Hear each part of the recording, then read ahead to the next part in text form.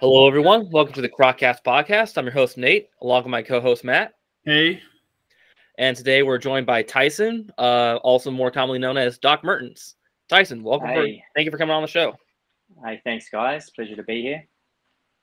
So, you mind telling us a little bit by yourself how you first got into reptiles and keeping them? Yeah, so I'm from New Zealand originally.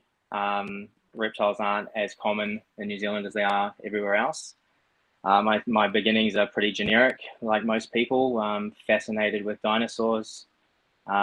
Discovered Steve Irwin at a young age and went from there. However, being from New Zealand, I never really had access to all the things that I was in love with. And we have a lot of pretty incredible native species, but nobody really keeps them. Like a lot of the geckos and things like that. And my first sort of introduction to reptiles was turtles, actually, red-eared sliders. My mother got some for me when I was very young. Being a Ninja Turtle fan as well, they were a pretty easy choice, about 5 years old or so, and sort of ran from there. First experiences keeping reptiles weren't that great. There wasn't a lot of information about turtles back then. Talking a long time ago now, like 26, 27 years ago, something like that. You said you first started off in New Zealand. So what kind of caused you to move to Australia? So I'm an electrician by trade, and there's just not a huge amount of money or opportunity in New Zealand. So that was one of the main reasons why I moved. I actually always had a dream of working at the Australia Zoo with Steve Irwin as a young kid. And I think that I was sort of a little bit fueled by that when I moved here.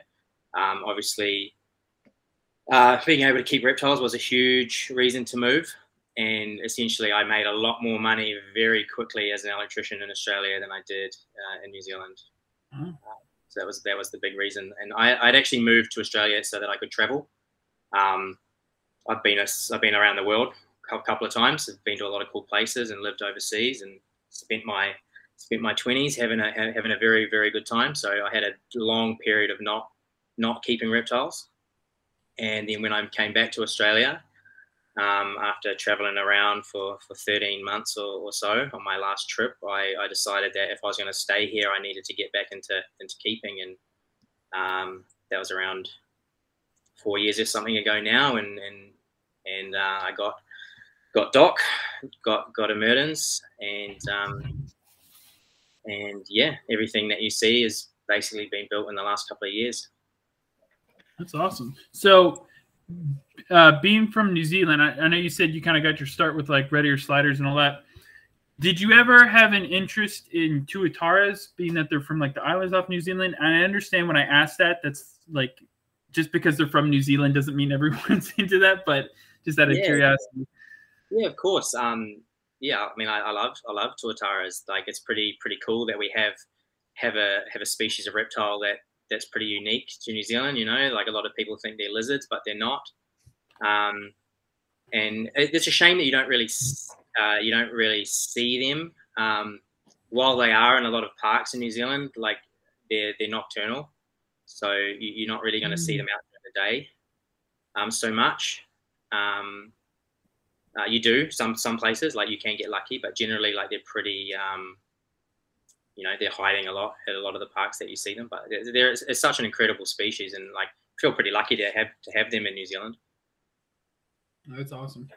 So do you want to give us kind of like a brief synopsis of what you do now, like with Merten monitors and all that other stuff? Yeah, so my main focus is building enclosures. I have a small business called Habitats at Home. I don't really advertise. I just do it on the side for a bit of fun, and I try and challenge myself. And my big thing is just finding problems in enclosures and trying to work things out. You know, like if you actually like this room, my reptile room is cool. I think it's quite impressive. It's an absolute tip at the moment. Like every enclosure is kind of half pulled apart because, you know, every enclosure I'm trying something, you know, so it looks good on the first day, and then I go, oh, this isn't quite working, and I start to pull bits out of it, and just trying to solve little problems. And so that's sort of my main thing. Also, just husbandry. I just try and really study animals and what they require, and try and replicate that in a small little box. So here in the States, like Ackie monitors and like green tree monitors and stuff like that are pretty popular ones. You don't really see a lot of with Merten monitors. I know Mertens are native to Australia. Are they more common over there as far as keeping? And then one, and then two, why did you decide to go with Mertens as opposed to other monitors species if they're less common like here in the States? So they're not very common. I think that I want to try and say this nicely. I think that our standard of, I don't want to say standard of keeping because that's not true. I just think our standard of what we think a reptile should have is maybe a little bit higher here. So a lot of people get off Mertens because they know they can't provide enough water. Whereas I think in the States, people are like quite happy to just put one in a tub and be like, yeah, it can get wet. That's enough water. That over here is really frowned upon. So I think that becomes a bit of a barrier for a lot of people. I also think that a lot of people who keep like aquatic, like if you've ever kept a turtle, you know how expensive running filters and all the water maintenance and just the cost is just so extreme. And I think a lot of people don't really realize that when they get into things like water monitors and things like that. And I think that becomes a big barrier for a lot of people. Yeah, and the reason why I got a Mertens is because I always liked crocodiles, and I moved to Australia and I had this, when I was young, crocodiles were the be all and end all for me. And when I moved to Australia, I thought, right, whatever it's going to take me to get a crocodile, that's what I'm going to do. And then I moved to a state where you can't keep crocodiles. So instead, I got a small crocodile that can climb walls. And that's awesome. It's better. Like I think that the Mertens is the pinnacle of reptiles in terms of what it can do and the habitat that they live in and the type of enclosure that you can build. Like they can, they are so versatile. Yeah, I just think that they're the best monitor you can keep. How would you compare their intelligence to something like an Asian water monitor or something like that? Look, we don't have Asian water monitors here, obviously, so it's hard for me to say. But I think all monitors are in a league of their own. She's calculating. She remembers. We go through big periods, like because of my work. I go through big boom and bust periods. So I go from times where I just literally go to work and drive and sleep, and that's it. To times when I've actually got a little bit more free time and I invest that in Doc, and we get our relationship going where I can pick her up and we can have quite a nice little time together, and then just through times where she absolutely hates my guts and doesn't want me anywhere near her. So and they talk about monitor interactions always leaving on a high. Sometimes that's quite difficult, and she just remembers. She's smart. The other thing that I think, and you probably see this in other monitors, but one thing that really fascinates me about the Mertens is that they are so, that the instincts they have to eat crayfish or to eat yabbies or crawdads or whatever you call them is insane, because from the small ones to the big ones, they still eat them. Like they have a different way of eating them, but they know it. They know the technique from birth. And I've fed her all different sizes, and even where she'll go in the tank for different sizes because she needs certain rocks to maneuver them or pin them or whatever. It's pretty incredible, like the massive ones, she'll actually she crunches them in the midsection, which seems to neutralize or paralyze them, and then she gets them all the way down to the tail, basically softening them up. And then she'll swallow them tail first. And if the claws are in the way, she'll smash them off. And she seems to know which ones she needs to smash the claws off and which ones she doesn't. It also, for us, when we eat crayfish, the claw is the best bit, but she doesn't actually generally go back for the claws. I think that I think that just getting that tail meat is the best bit for her. And for the really large yabbies that she can't possibly swallow because the shell is too large, she actually scoops them out. So as she's swallowing the tail, the lower jaw fits underneath the shell, and she almost pops the shell clean off and gets everything out of the head and just leaves the claws and the shell behind. And she just knows it. She knows how to do it. You know, they are designed to eat crayfish. That's incredible. So in the wild, they're actually eating more crabs than they are crayfish. Around 70% are crabs, and crabs are much harder to get. And yabbies are quite easy. So I mean, a yabby and a crab is essentially the same thing, just different shape. But yeah. So I have a friend that has a yabby farm that's quite local to me, and Yabby Dabba Doo. If anyone needs yabbies, go Yabby Dabba Doo. Email Jamie, mention Doc Merten, you'll get 10% off. Awesome. Yeah, there you go. If you're in the east coast of Australia and you have a Mertens or anything else that eats yabbies, go nuts. Awesome. Yeah. So besides crabs and crustaceans, what are some other things that Doc would like to eat? Everything. So I feed her quail, rats, mice. You know, if anything is, you know, like anything, if anything unfortunately passes away in the room, she generally gets it. She'll eat anything at all, really. Anything I can find that's a bit obscure, I give it a go on her. Yeah. What would you say is the proper, because you're talking about how like the water feature for Mertens is more, it's more sophisticated than what some people say. What would you say is a good water feature for a Mertens? So hers is 6x2x2, and obviously I believe she's female. I don't think she's going to get too much larger. I really think that's the minimum for one female. I think for a male you would need to go even larger. But I think ideally, and what I'm working towards, is around 10x4x3, and I think that's pretty. That's enough. I reckon that's about enough, and then land on the side. So it doesn't necessarily have to be super deep, more width-wise. Yeah, I think look, 2 foot deep is probably the minimum. I think 3 foot would be pretty ideal. I really think you got to think of them. I think where people go wrong is that if I gave you a turtle and you had to set up a tank with what you've got at home, you would find a fish tank and you would get like a plastic container and turn it upside down and something and put a light on top of it, right? You know, like lots of water, tiny little bit of land. Yeah, that's what you would do. And I think you got to think of Mertens in the same way. I really think of them more like a turtle. They are so intrinsically connected to the water that if you had to make the choice of land or water, you would give them more water, I think. Okay. I think you should give them. I'm not saying only give them water, but I think if you had the choice, I think if you were gun to your head, that's what you would have to do, and that's the best way to think of them.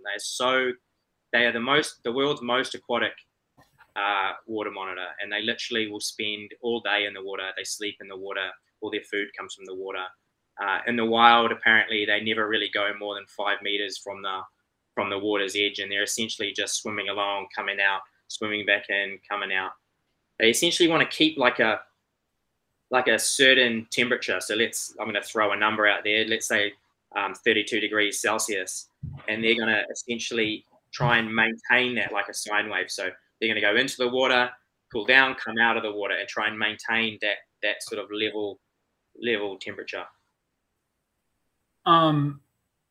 And correct me if I'm wrong, but as I understand, Mertens will be along like mangrove, the sides on the shores of mangroves and stuff. Are they climbing into mangroves at all, or is it mainly just on the basking on the side and then in the water? So not so much. They're not mangroves because they're not really coastal. They're more They're more freshwater. So inland. Okay. You see them at a lot of the springs and stuff up in the Northern Territory, in northern Queensland. So like a mini freshie almost. Yeah, and essentially, like, you know, if you look at Luke Youngins has been posting a lot of videos and stuff of Mertens at the moment because he's living up there, and he's a mate of mine and he knows I like them, so he sends me lots of pictures of them. They're a lot on his Instagram a lot. But yeah, they're in that sort of red rock country, fresh water. They're pretty good around people. They live in a lot of clear water up in that sort of area. Yeah. Is there I don't know how much you know about this, but is there like a big problem with cane toads up there and with the Mertens and other water monitors around? Massive issue. It's a massive issue. I had read that monitors recently have been starting to. So I guess originally the issue was that they were eating some of these, and or maybe not Mertens, but just the animals around, and they were getting sick. But Merten monitors and other monitors are starting to now leave the areas once they see cane toads. They're starting to realize that they're not palatable. I don't know I don't know enough about that. I do know that there's a lot more species that can eat them than what people think. Okay.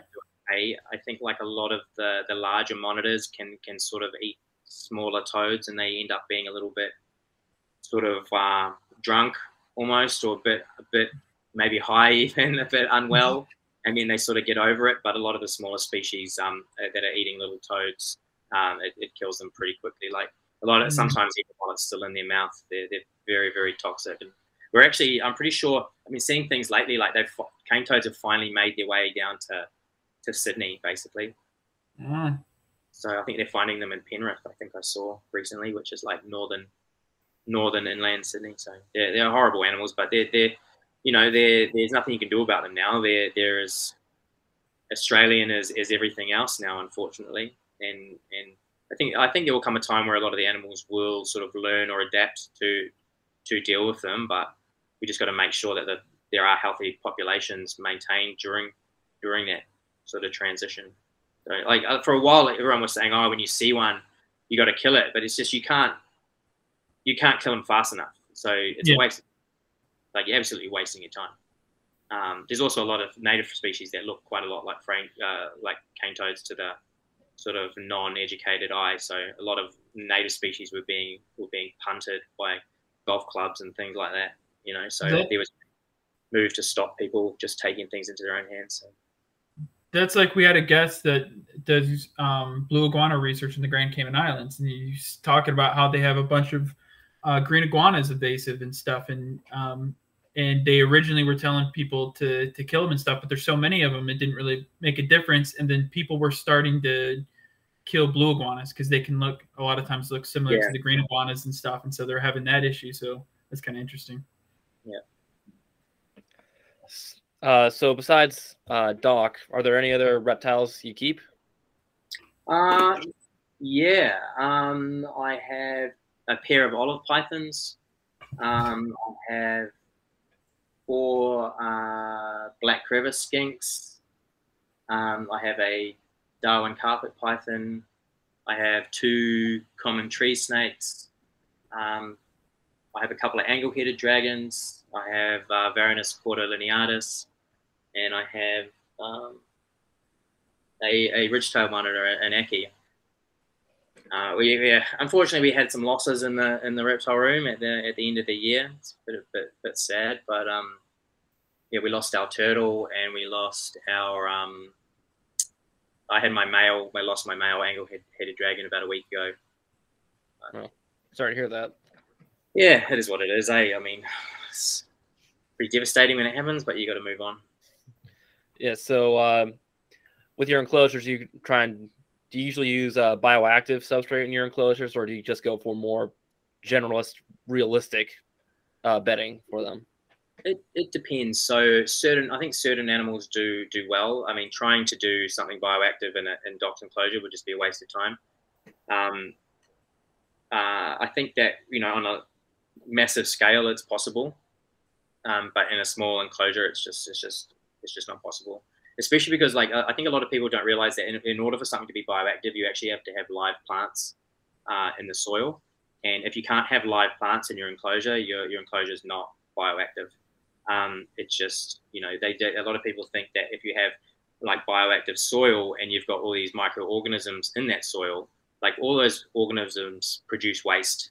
So you put these things in there to try and deal with the waste of the animal, but what deals with the waste of the microorganisms? And that's why you use plants, because the plants deal with the waste, and that creates the circle, you know.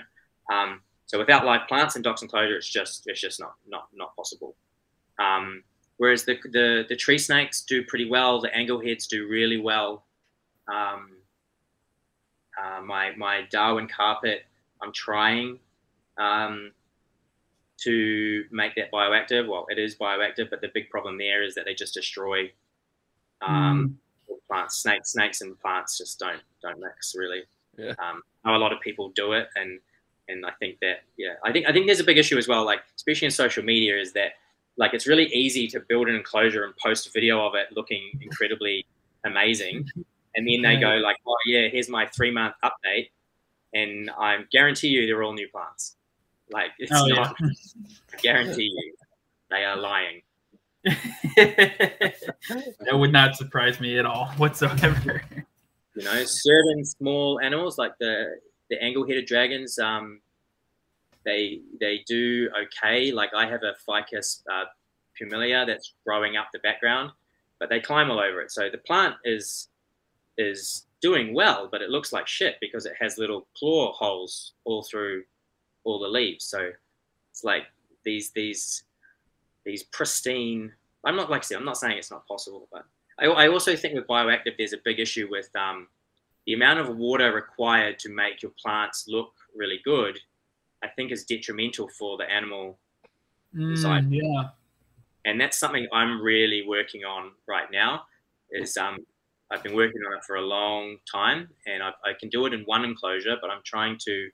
Like one thing I work on in here is systems that integrate everything. So I have like I borrow a lot from the aquarium world, where I have like a airline that runs around the room. I have a drain that runs around the room. I have like all my water bowls autofill. I have all my mist king lines everywhere. And one thing I'm really trying to work on is essentially trying to put as much water as possible inside an enclosure to feed the plants without the animal getting wet. I'm not a big, like, as much as mist kings are great, I'm just not a big fan of soaking my animal every day. Yeah. And I just think that unless you're doing it every day, you're generally not providing enough water for the plants, especially when you're pumping it with heat. And a lot of the plants that require a lot of water generally require a lot of shade, and then when you're putting a heat lamp on top, you're cooking them. So I think there's a bit of a balance that people aren't sort of really reaching. And I think like if you judge a bioactive enclosure on how the plants look, then you're not really doing it right. You're a botanist, not a reptile keeper. With the Mertens, does the water, like, what kind of water do you put? Can you like put just water from tap, and then like how, like, is it okay if the water gets like dirty, or does it need to be like really clean? Like, how does that work? So like I think that this is another thing that people sort of miss out when it comes to Mertens, is that like the larger the amount of water, the easier it is to take care of. So if you've ever kept fish, like a small fish tank, very hard to take care of. Large fish tanks, very easy. Out of all the enclosures in here, I'd say hers is probably the most like low maintenance, the one that I don't really have to think about too much, other than my bi-weekly water changes. I do like a monthly or 6-weekly filter clean, and the most annoying thing is cleaning the glass because they're very heavy and very expensive, and I panic every time I take them out. But other than that, she's pretty good. You know, she doesn't really go toilet in the water that often. She definitely does, but she not that often. You know, if I generally letting her out every couple of days, she actually shits on the plastic floor in front of the enclosure, which is disgusting but helpful. It works out all right. But yeah, like you just have to have big filter, high flow. I have like a little like a wave maker in the bottom, and like as she drags a lot of the stuff in there during the day, it settles, and the wave maker comes on like sort of around 6 p.m. and just blows everything up, gets the water moving again, and gets all that detritus and stuff up in the filter filter sucks it up and works on it. And there's no difference between say having one Mertens in a 6-foot tank or like a heavily stocked fish tank. You know, like if you have one, I reckon one Plico causes more waste than one Mertens. Wow. Like Plicos are shit machines. They're just so I think as long as you know, I treat the water with dechlorinator, and I test the water every water change to make sure my parameters are okay. But like after a while, you sort of realize what your water is going to do, and testing becomes a little bit less necessary. But yeah, she's good. I mean, I've actually, so one of the number one things I get asked is, does she eat the fish? And the truth is yes. She's just this summer absolutely annihilated all my fish. I think I've got 3 left. So I've kept fish in there for years, and the fish have been fine. And fish are a pretty good indicator of water quality. So, you know, I've raised rainbows up to full size in there, and then this summer she's decided to murder them all. So she just got hankering for fish for 4 years or something. Yeah, she just decided today's the day and nailed all of them. How would you rank their handleability compared to, like, say, like an Ackie? Since you own an Ackies are considered pretty handleable monitors. Yeah. Would you say? How would you? I'm probably not the best guy to ask that, just because I think that I don't know. I don't think I've invested enough time. My Ackie is pretty handleable inside the enclosure, but as soon as you pull him out, he freaks out. So in same Doc is like, she's handleable enough for me where I can maneuver her around and I can pick her up and move, and she's pretty chill. Once you start sort of holding her, she's okay, but when you walk around with her, she doesn't. She hates it. She hates. I don't know. She might feel like she's flying or something. She doesn't like it. So there are definitely like, you know, it's all about time. I think all monitor species can tame down, you know, over time. Rory Schumack is a great guy to follow on YouTube for that sort of stuff. He shows you how he tames down his parentes and lace monitors, and he has a giant male parente that he brings to shows, and you know, you can hold it and things like that. He's a bit of a guru at it, whereas I give it I try. I just don't have the time to get her out constantly and work on that. You know, she's out a lot of the time. She walks around the room and does her own thing, but in terms of like hands-on holding her to try and tame her down, I don't really spend a lot of time on that. But I also don't really, you know, I don't know. I feel like if I wanted something to sit on my shoulder, I would have got a parrot. It just doesn't. Okay, yeah. Carrying reptiles around and cuddling and stuff, it's not really my. I don't know. I think in order to get that, you've got to take something away. You know, so I think you take a little bit of that wildness, or a little bit of the excitement out of the animal when you tame it down, or you know, a lot of people are breaking the spirit of the animal, whereas, you know, I kind of like her to be a little bit wild. I like her to keep me on my toes a little bit. That's more interesting to me. It's more interesting to me to see her what as close to what she would be like in the wild, but in my house, rather than, you know, like I don't think you can get that predator instinct and get her to chase down yabbies and swim around the tank and get that sort of killer instinct that we all love about monitors. If I was to feed her chicken strips in a bowl. Yeah. You know what I mean? I just don't think you can have both. I tell people that all the time.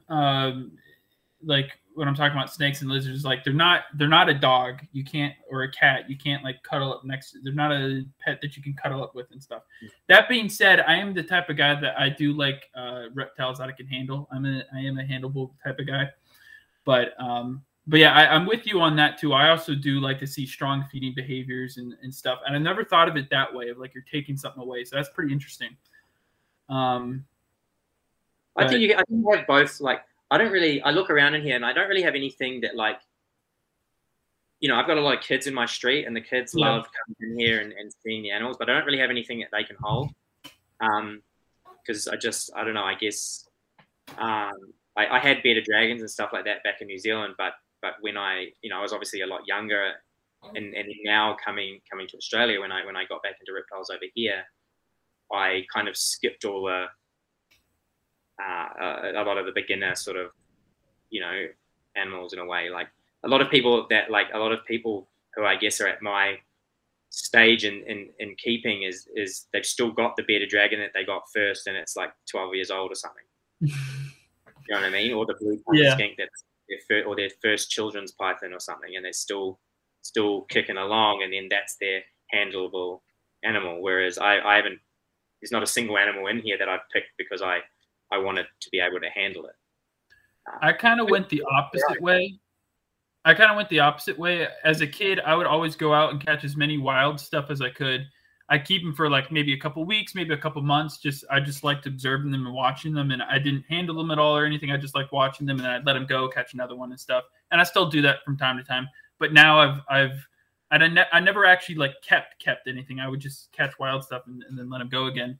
Until now, recently I've been catching stuff, and I like more handling them and stuff like that. Like I have a tegu now, and I love like kind of like interacting with him and stuff. It's a lot of fun, and he has a really strong feeding behavior, which is fun to watch and stuff too. But I kind of went the opposite direction with that. Yeah. Look, it's cool. Like I definitely have things that are a little bit more chill. I guess because I've never really tried to steer anything in that sort of direction. You know, my olive pythons are around 3 meters or so, and they've always been pretty relaxed.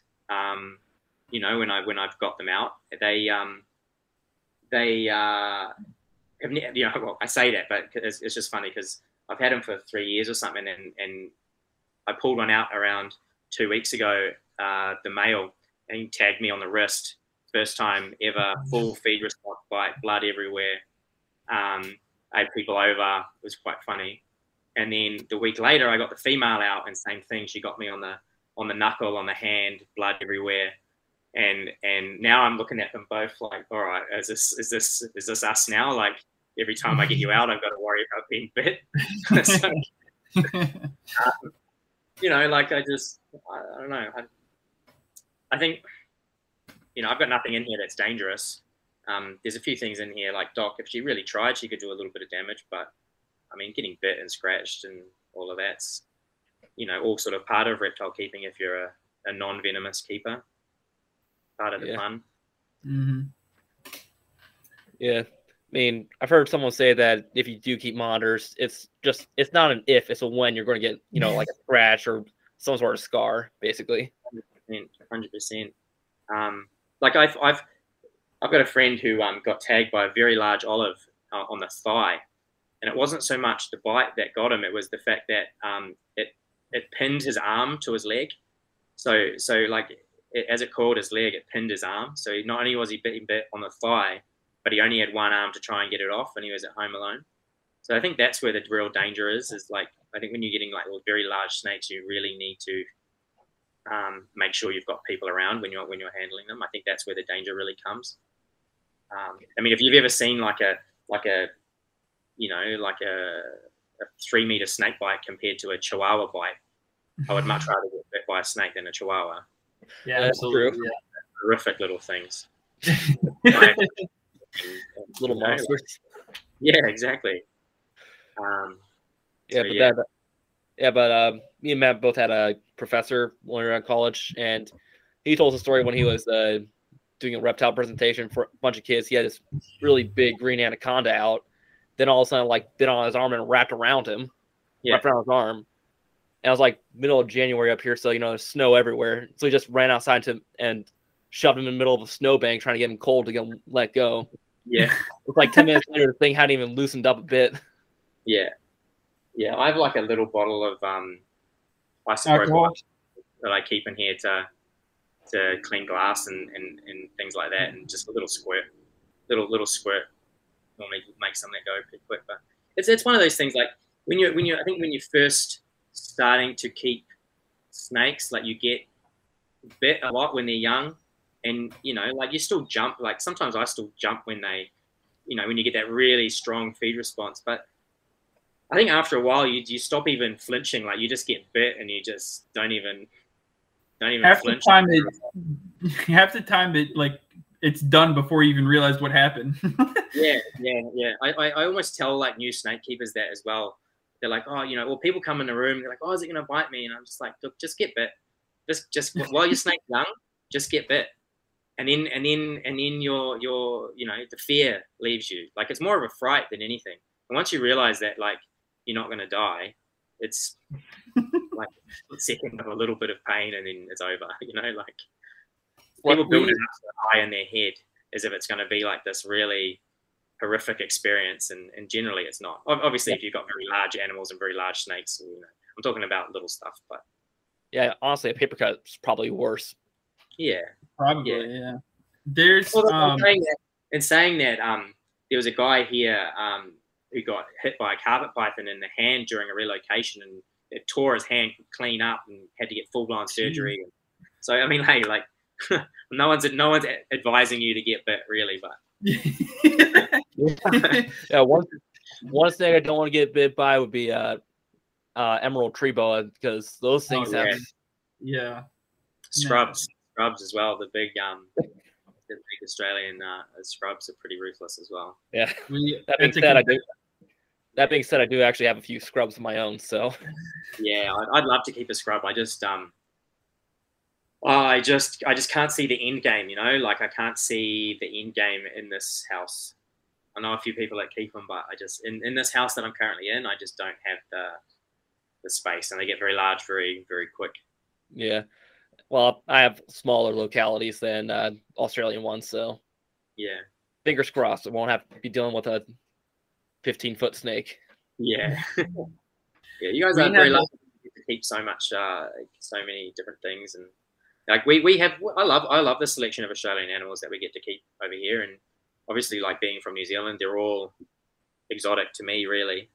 But yeah, it's just a shame that our rules are so stupid, and that even state to state you can't keep the same things. So different states have different rules and different requirements, and yeah, even moving animals from state to state can be a pain in the ass. Yeah. One thing I've always been interested in learning about is the Australian herpetoculture. Like, what would be like some of the more commonly kept species down there? So, like, yeah, obviously your staple things like shinglebacks and blue tongues and shingleback blue tongues and things like children's pythons and bearded dragons, obviously are very, very popular with kids. Blue tongues are obviously, like, because of the morphs now, like if you're into that, blue tongues are just making a big move. Which is great. Like what they're able to produce is they're producing some stunning morphs and colors if that's what you're into. I've never really been able to, like, this is what I was talking about before, like with the Mertens, like the about you sort of got to break something in them to get them to that sort of tame level. And I love seeing blue tongues outside. Like if you see a blue tongue in the garden and it's flaring up and the tongue's out and trying to defend itself, like that's cool. Yeah. I think that's great. But blue tongues in captivity, they're kind of just like slugs to me. Like I don't get it. Like I don't get why. I understand if you're if you were a kid and you got one and it's your first, like that makes sense. But to be like, I'm 33, like for me to go out and get a blue tongue, I don't get it. I don't understand. And that's not to say that they're not great animals. I just prefer seeing them in the wild. I think frillies are a little bit like that too. When you see frillies outside and they're flaring up, and whereas if you keep them in captivity, like they very rarely ever flare. The irony with that is I feel like, and I could be wrong in this, but I feel like a lot of people get the frills to see it frill up. 100%.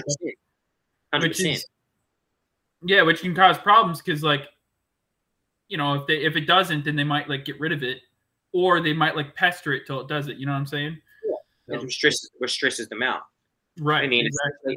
and then you know what I think that the downside is, and like I think frillies are amazing if you can keep them in a giant enclosure, but the majority of people are keeping them in quite small enclosures with a couple of upright branches, and essentially you just get a, you know, like a pet stick that sits on a branch all the time and doesn't really do a whole lot. Yeah. And again, that's not to say that they're not great animals to keep. Like, I'm not trying to say that if you keep one that you should get rid of it. It just personally, I don't see the draw.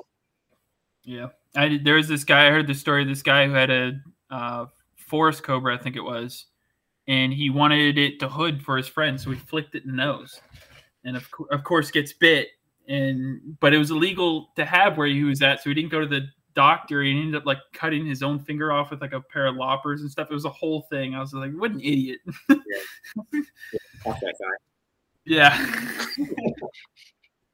That's just natural selection at work. Yeah. At all for that sort of stuff. No. Stupid prizes. So I'm curious on your thoughts. So we kind of had a similar conversation with some other guests with snakes, because snakes, a lot of snakes aren't super territorial. They can be in smaller spaces and stuff. Yeah. With monitors, what are your thoughts on, especially like Mertens are, you know, they're not huge or anything, but they're sizable and stuff. What are your thoughts on like enclosure size compared to, like, you know, with it being larger, you know, just space wise, like what it needs? Like, do they need a lot of space? Are they super territorial? Like, what are your thoughts on that? I think that all animals, all reptiles should have the biggest enclosure you can possibly give them, no matter what they are. Like even like my crevice skinks, they're in a 4x2x2 and they use all of it. You know, I could put them in an 8x8 and I think they would use all of it. I don't subscribe to my snake likes a small space so I can keep it in a tub. I think that you can put that tub or create a small space in a very large enclosure, and when you're not in the room or it's at nighttime, it can go and cruise around. And you know, I just think if your snake likes being in a small space, it probably just doesn't like you.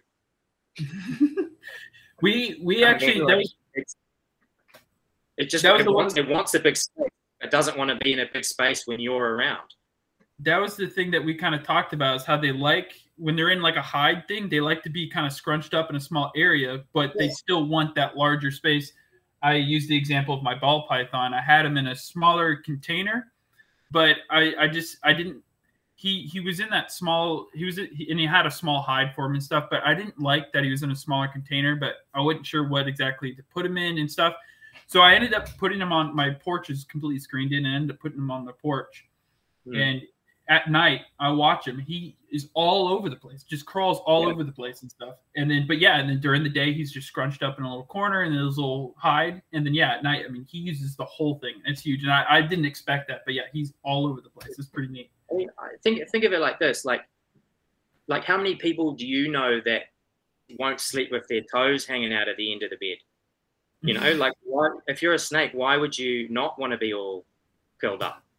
Yeah. Like, you know, or safe. Like, you know, if you had 3 meter long legs, you'd probably want to know where your toes are all the time as well. So, like it's silly. Like, it's your snake likes sleeping bunched up because it feels safe. It likes touching all 4 walls or all the walls of where it is because it knows, you know, where it is and knows that nothing's gonna, you know, stick its nose in the hole and bite it, and it knows that it's not gonna, you know, it might take an injury but not be dragged out. You know, like I've just moved my olives into 8 foots. They're 8x2x3, and they're sitting probably just on the 3 meter mark. So they've got quite a bit more to go. I think 3 meters is like 9 foot, something like that. Maybe just a little like 10 foot, under, or a little over. And you know, they're all the time they're stretched out in there from one end to the other. You know, during the day, basking and laying out, and then when they sleep in like this tiny little rock, all curled up, and they can hit all sides. So I think tubs and things like that definitely work for things when they're young. But if you want to have like this argument where, you know, oh, they do better in small spaces, then I just think put that tub in a big enclosure. So during the day or whenever it wants to feel safe, it can go in the tub, and whenever it wants to go for an explore outside, it can. That's the way I think, like, and at a bare minimum, right? You guys have got like large snake tubs over there that you can buy, and people keep retics in these giant drawers. So at the very least, how about don't keep retics and berms in giant drawers, and those giant drawers used for ball pythons. Yeah, definitely. You know what I mean? We had one guest on, Tom Crutchfield. He just went off on how much he despises people who keep retics in tubs. Like, he lives down in South Florida, so he has, you know, built these big outdoor enclosures that he literally has like 17-foot long scrub retics moving around in, and they do just fine. So, and you know, it can be deceiving too, because berms and retics, they're not like the most active snake in the world, so it can be deceiving. You would think like, okay, it's just gonna sit there, right? But I mean, it's like the ball python. Like, once I put it on the porch and he had all that space, I mean, he just went all over the place and stuff. And it's probably the same thing with the retics and the berms, that they're probably just going to be able to. Retics are like pretty arboreal though, and over in like Thailand and stuff, they're up in the caves eating bats, and you know, they're very adapted for climbing, and they're in the water and all sorts, you know. Retics are. Yeah, I don't know. I think. I mean, it is what it is, you know. Like, if you put a 12-foot berm in a box, a small box, and then say, oh, well, all it does is sit in the corner, it's not very active. Like, you know, like, what are you expecting? Put it in a football field. Yeah. I don't know. It's just I've got no issues with, like, the tub debate is obviously one that, you know, goes on and on and on. And I'm not necessarily against people keeping in tubs if they're breeding and things like that, because I understand that it serves a purpose for those people to keep a lot of animals in a very small amount of space. Like, I get it, and I get why people want to do that. I struggle. Like, I just think that if you're going to do that, you should just admit that that's what you're doing. And don't tell people when you're selling those animals that this is the standard of care that you should keep. Because I think there's a big problem where people are like, oh yeah, you know, like, especially with the ball python market, because there's the, you know, the clown lesser pied, you know, muffin, whatever the hell it is, and you pay $5,000 for it or something, and then people go out and buy like a $20 underbed roller storage box, and they can keep 7 of them under a double bed. So it's like I just don't think that that's really what we should be promoting. You know, like, I really like the reef keeping hobby, where it's like, you spend $30,000 on a tank and put a $70 fish in it. I like that. I really like that. That I think is the proper way of looking at it. You know, like to just have a $5,000 animal and just slam it in a drawer. Yeah. I don't get it. It doesn't do it for me. I just don't think that we should be promoting that. I was yeah, I know. I got my ball python for free. Like, someone gave it to me. Actually, most of this stuff I own, someone gave to me. I've bought like 2 things in my entire life. I either catch them or someone gives them to me. But yeah, I mean, like, some people will pay astronomical numbers for all these complicated whatever morphs and stuff, and they just shove it in a drawer. They don't really pay attention to it. But like, I got mine for free, and like, I'm always trying to figure out like how I can like better what it's. I don't know, like, it's like the kids whose parents gave them a cell phone instead of buying it themselves. They're not gonna treat it as right. Except I guess it's the opposite of that. But yeah, no, I know what you're saying. But I just think that, like, a lot of these, you know, a lot of the big breeders and stuff should be responsible. Do you know what I mean? It's not really, like, it's very easy to go on Instagram, and if you're 12 and you've got this pied ball python, because it looks amazing. And I don't know how much a pied ball python costs, but I think they look really cool. And then you know, you're 12 and you really want your ball python, and your mum says, oh, okay, you can have one, but you got to do your research. So you type in ball python on Instagram, and what do you see? What's the first thing you're going to see? Is ball pythons in tubs. And you think, oh, well, this guy who has 100,000 followers keeps his in tubs. This is what you do. So like the new keepers, I just don't think really stand a chance. It's not really their fault. The sad thing too is we kind of mentioned this too, is like Petco and PetSmart and stuff like. I don't know if you have those in Australia or not, but but they sell. You'll see them, like if someone's buying a reptile from Petco or PetSmart, they're a beginner. You know, they're not someone who's, and they're selling. You'll see them. Those, like I walked into one the other day and they was selling a mangrove monitor. I was like, no one that's buying a reptile at Petco should be buying a mangrove monitor. Like that is not. Yeah. It's not the spot. Yeah. Yeah. Yeah, like I get it too. Like my DMs are full of people asking like, oh, how do I know I'm ready to get a Mertens, or you know, and I'm like, okay, have you finished college? Have you traveled the world? Have you do you own your car? You know, like that's when you buy a Mertens, because otherwise, like if you're at college, like what happens to the animal in 2 years or something, you know, like, or just the cost is just, you know, astronomical. Especially when you're getting up, like things are much cheaper in the States in terms of like hardware supplies and things like that. But like, the 2 glass doors on Doc's enclosure that I mentioned before, they're like $400 each. Jeez. Yeah. You know, just because of the size of the glass, and it's 6 mil and it's tempered, you know. So, you know, what if one broke? You know, if I smashed one, you know, that's $400 I've got to just outlay, just like that. Yeah. You know, and I'm lucky that I'm in a position now that I can do that, you know, and I factor that in.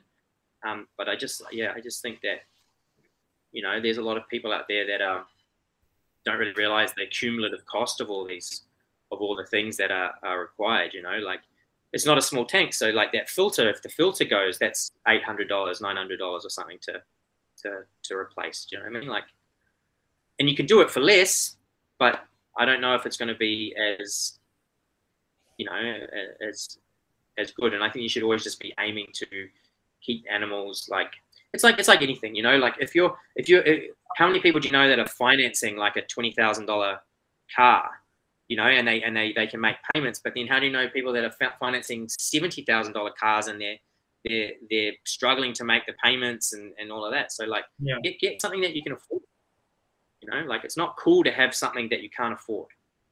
Yeah. I don't mean afford as in like, I don't mean afford as in like, you know, you're too poor to keep this. I mean afford as in like manage. You know what I mean? Just upkeep. Right. Yeah, I've always, Asian water monitors are one of my favorites. I've always wanted to keep one, but yeah, I mean it's the exact same thing that you're talking about. Like there's so much, and it's not even like you're saying, it's not even just like the money aspect that goes into it, but it's also the time. Like, sure. Monitors in general are just something you kind of have to spend a lot of time with and stuff. And kind of like how you're saying with the handleability of the Mertens and stuff, like that's a whole lot more time that you have to spend with it too and stuff. And exactly. And so I've been waiting till I have till I'm like completely settled, like, cause I really want to travel the world and stuff too. And I know I can't do that with a Asian water monitor and stuff. So like, I've been waiting till like, everything's like settled. I'm where I'm at and everything, so I can get this lizard and stuff. But yeah, I'm just exactly what you're saying. So it's a lot of people that look into the time commitment.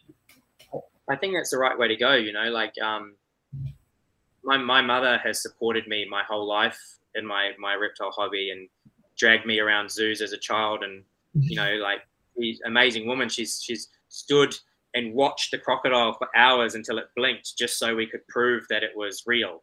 You know,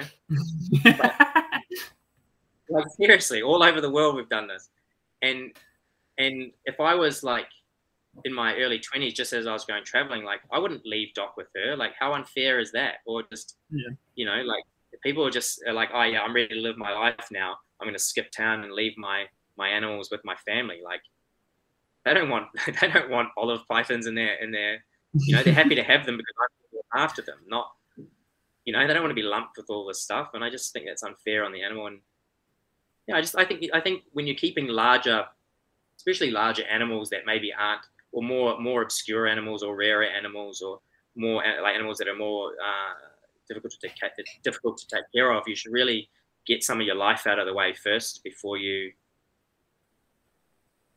sort of get into it. You know, I just think that's better for the animal, better for you. It's like what they say about marriage, you know, travel the world first, then get married, because you won't do it after you get married. 100%. Or it's not even that. It's like, it's the same thing. Like don't buy a house until you're married, because, you know, your wife might not like the house that you bought, you know, or you might get, you know, like when I traveled, I like to go to all the sort of obscure places and see everything from the ground level. Like I don't like staying in hotels and things like that, because I have a good job. I pay for nice sheets. You know, if I want to stay in a hotel bed, I just stay in my own bed. So when I go overseas, I like staying in, you know, shitty places that don't cost a lot, because I like to be at the ground level.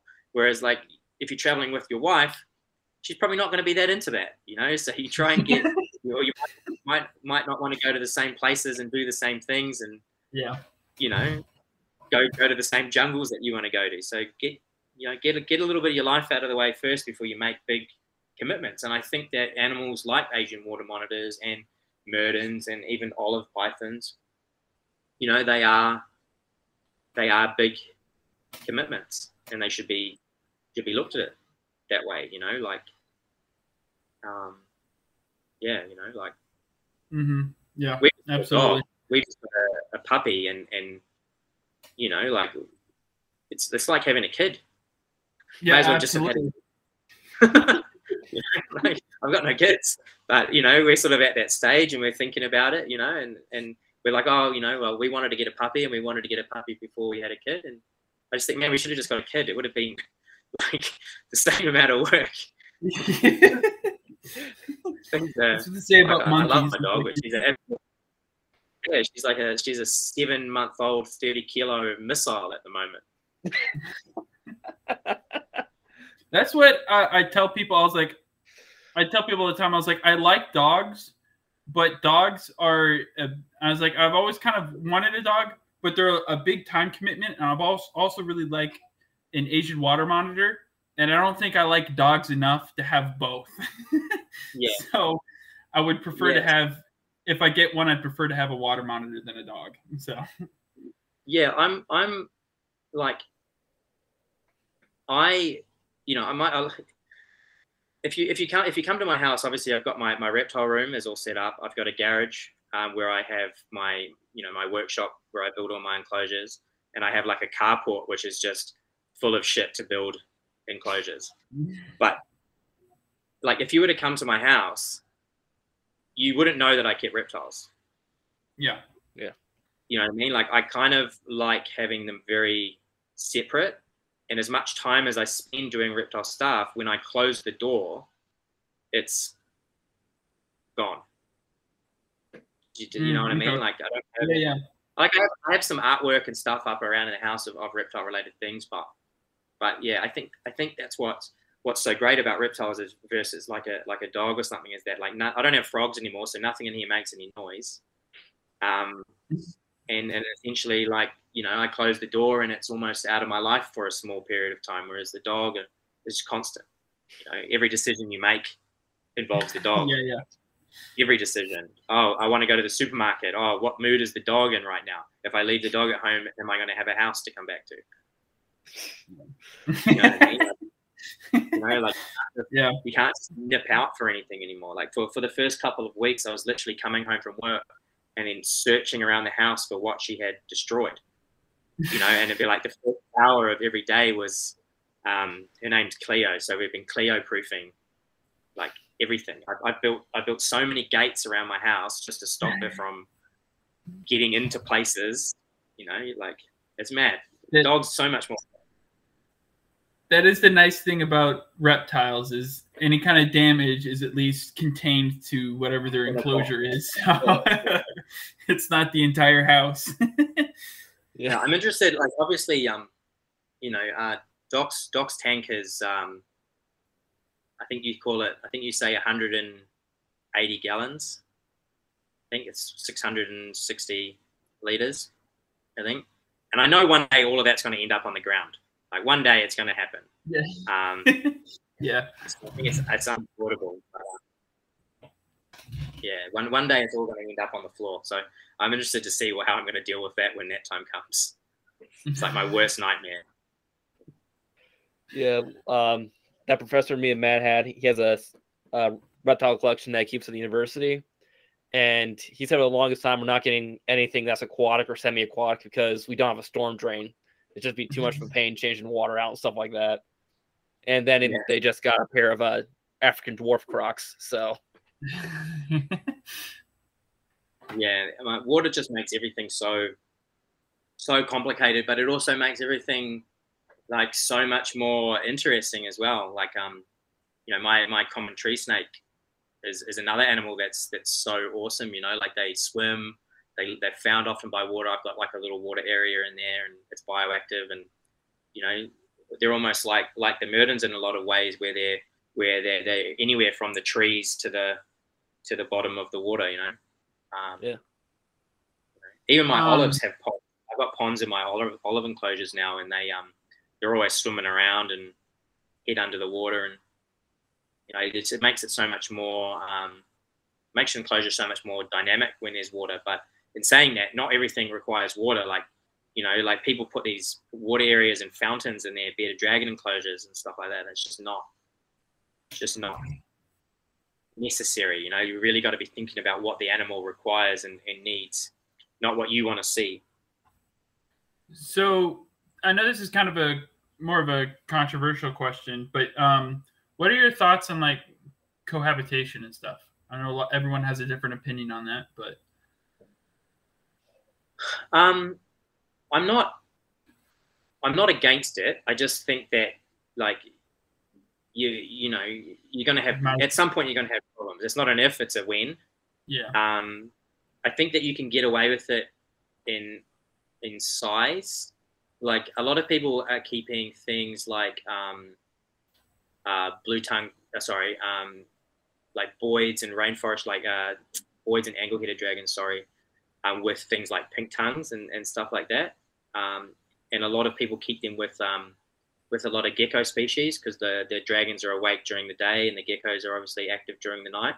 Yeah. And I think there are sort of relationships between animals that can work, but I think you need size. I think so many problems in our hobby would be solved by size when it comes to enclosures. A lot of things like heat gradients and getting your plants to grow and you know, like I set up a lot of my bioactive stuff, like stuff that needs heat, but I also want plants. I just make the enclosure really long so that you can pump heat at one end and keep all the plants down the other end. It's just a little bit of design. So if you put heat lamps over plants, you just cook them. Oh yeah. So, you know, part of the reason I think it's possible. Yeah. Part of the, I think too, like, I think most people want to do that because they want to have kind of that, like, I don't know, like rainforest look where you have the whole, like a paludarium, like where you have the whole, like the fish, like the whole, like thing there and stuff. But at the same time too, I'm thinking if you really want to keep these things and you really like want to keep them, it's probably better just to keep them separate anyways. But yeah, I don't think there's, the reason I asked though is because so I told you I put my ball python on my patio. Well, I actually recently put him in a cage. I got a cage that was bigger and stuff, and I put him in the cage, and I did that because I wanted to put my tegu on the patio because he was getting bigger and stuff. So I wanted to have him have that larger space. But one day, a storm blew my kayak. It fell. I didn't strap it in like I thought I had, and it fell and broke the cage. I had to ball python in, and he got out.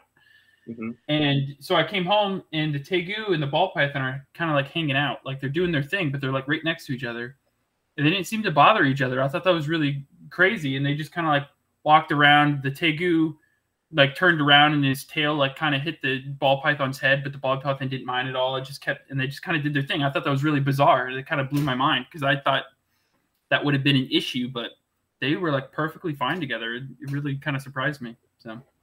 Yeah, but it wasn't an issue on that day. On that day, yeah. I eventually separated them, but I thought that was really cool. That I just think, yeah. I mean, I think there's a few things like that have popped up recently where animals have escaped in a room or something, and they find them huddling, you know, in the same corner of the room or whatever. But I don't necessarily think that that's them like hanging out as such. I think that, you know, a lot of reptiles want the same thing, and if you're finding them in the same corner of the room, they're probably so worried about surviving than they are about food or defending themselves. Do you know what I mean? Like during the bushfires that we had in Australia 2 years ago, they found a lot of animals in the same, like a lot of prey and predator species seeking cover in the same holes.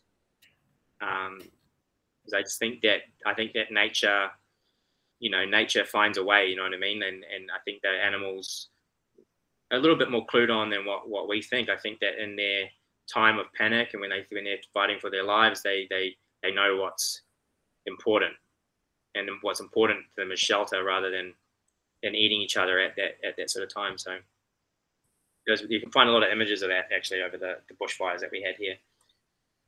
But I think it's possible. Like I said, I think in big enclosures, you can have things like, you know, species that occupy different levels of the canopy, or different, you know, things that more sort of on the ground and then things that are in the trees. You know, the angleheads generally stay up pretty high unless they come down to drink. So the Mist King system, for instance, comes on, and then like all the leaf litter on the ground collects a lot of the water, and then they'll come down to drink, or they'll come down to feed, but otherwise they stay up in the trees.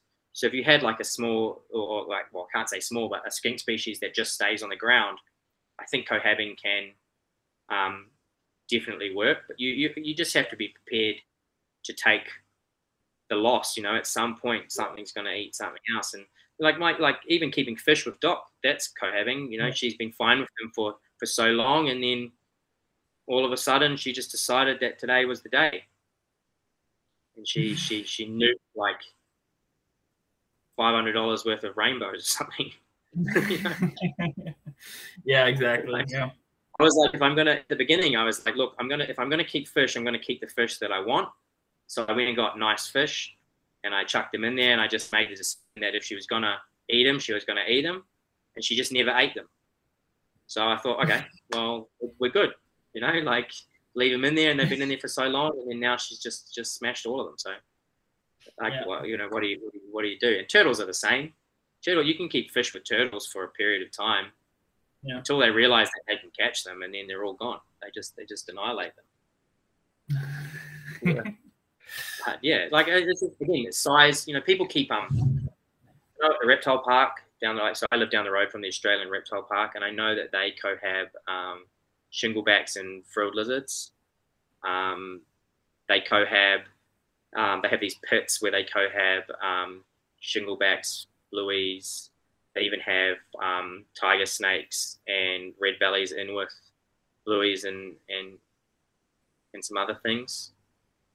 There's like the wild water dragons are everywhere, so every enclosure has water dragons in it. You know, and I think that for the most part they do fine as long as everything's well fed and you've got enough space. But I think space is the key. You know, if you've got something that's the size of a room, then yeah, they'll do okay. But if you're trying to keep them in a, you know, 4x2x2, then probably not. And, you know, like this. The other question I got is, can you keep, like, would I ever keep turtles with my Mertens? And there was a period of time where I was considering it, but it's just not enough. Just not enough space. And then I just think, why? So the Mertens is going to be, you know, turtles bite. They just bite everything. Anything that's hanging in, tail tips, bite. and that's not worth the risk. And I don't want my Mertens to be afraid to go in the water. And then if my turtle's out basking, the Merten's just going to bowl it over every time. So what's the point? Like who wins? Who wins in this? Like, it's more work for me and more effort, and then, you know, you're making the environment less habitable for both animals. That was like the point that I was trying to make. It was like, I feel like at a certain point, like, just if you really want to have those animals, just like it's easier just to keep them separate. Like there's almost no point in having them. For sure, but I also think that there's this drive in the hobby to constantly get more animals, and I think everybody goes through it.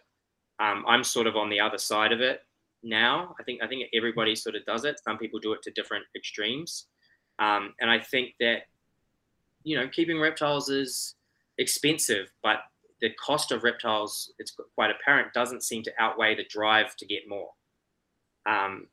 And I think a lot of people go, okay, well, I've got this tank, you know, and I've got this one animal in it. What's another animal that can live in a tank? And then they just think, okay, we're going to keep both, you know, or can I keep both? You know, like, and I think that's where it comes from. They just want to save money or save space, but have two animals. I think that's a big part of it. And then, I think if you really desire to have more animals, you should invest the money to have both enclosures, or just don't do it. Yeah, I think it's that, and the push in the hobby right now for everything to be naturalistic and bioactive. And I think some people think it's more naturalistic to have all these things kind of living together.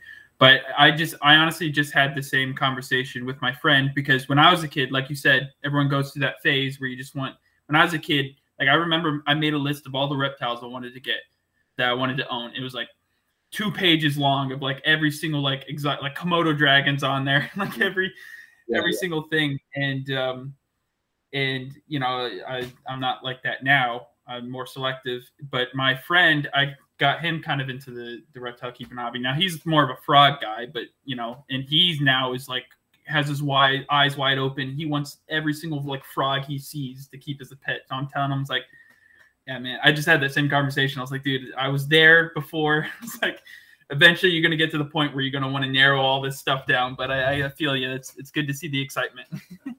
Yeah. I think that, though, like what I'm sort of like, my collection is not extreme by any means. You know, I've got quite a few animals, but I only have 1, 2, 3, 4, 5, 6, 7, 8, 9. I've only got 10 enclosures total, and that are actually housing something.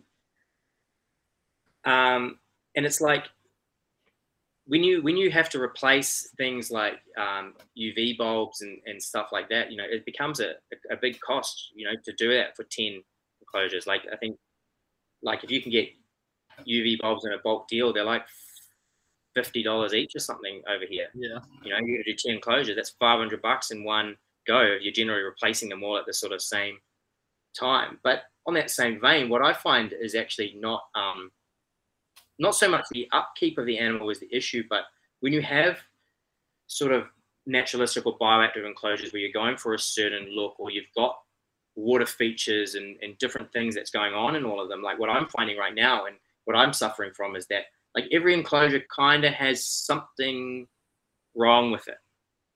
Mm-hmm. You know, like just something maybe not working just quite right, or like the pipes need to be flushed, or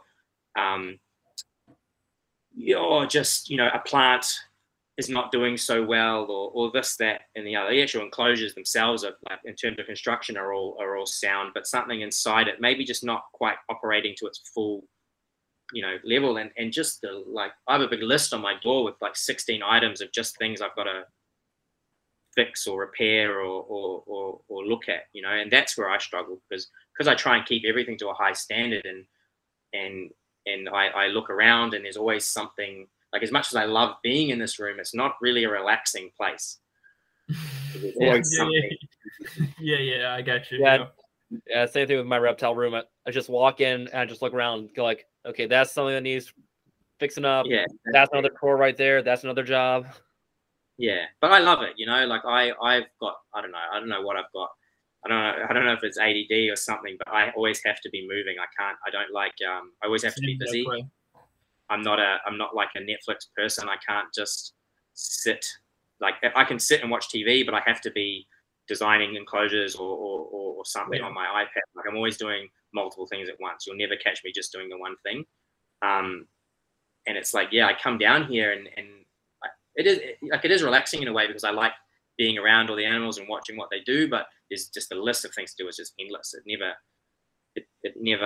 ever ends. And when I do find myself with everything like fine and in order, that's when I start looking at enclosures and going, oh, okay, I can make that better. And then we start just building a whole new enclosure from scratch and trying to fix like a certain thing or go for a bit of a different look.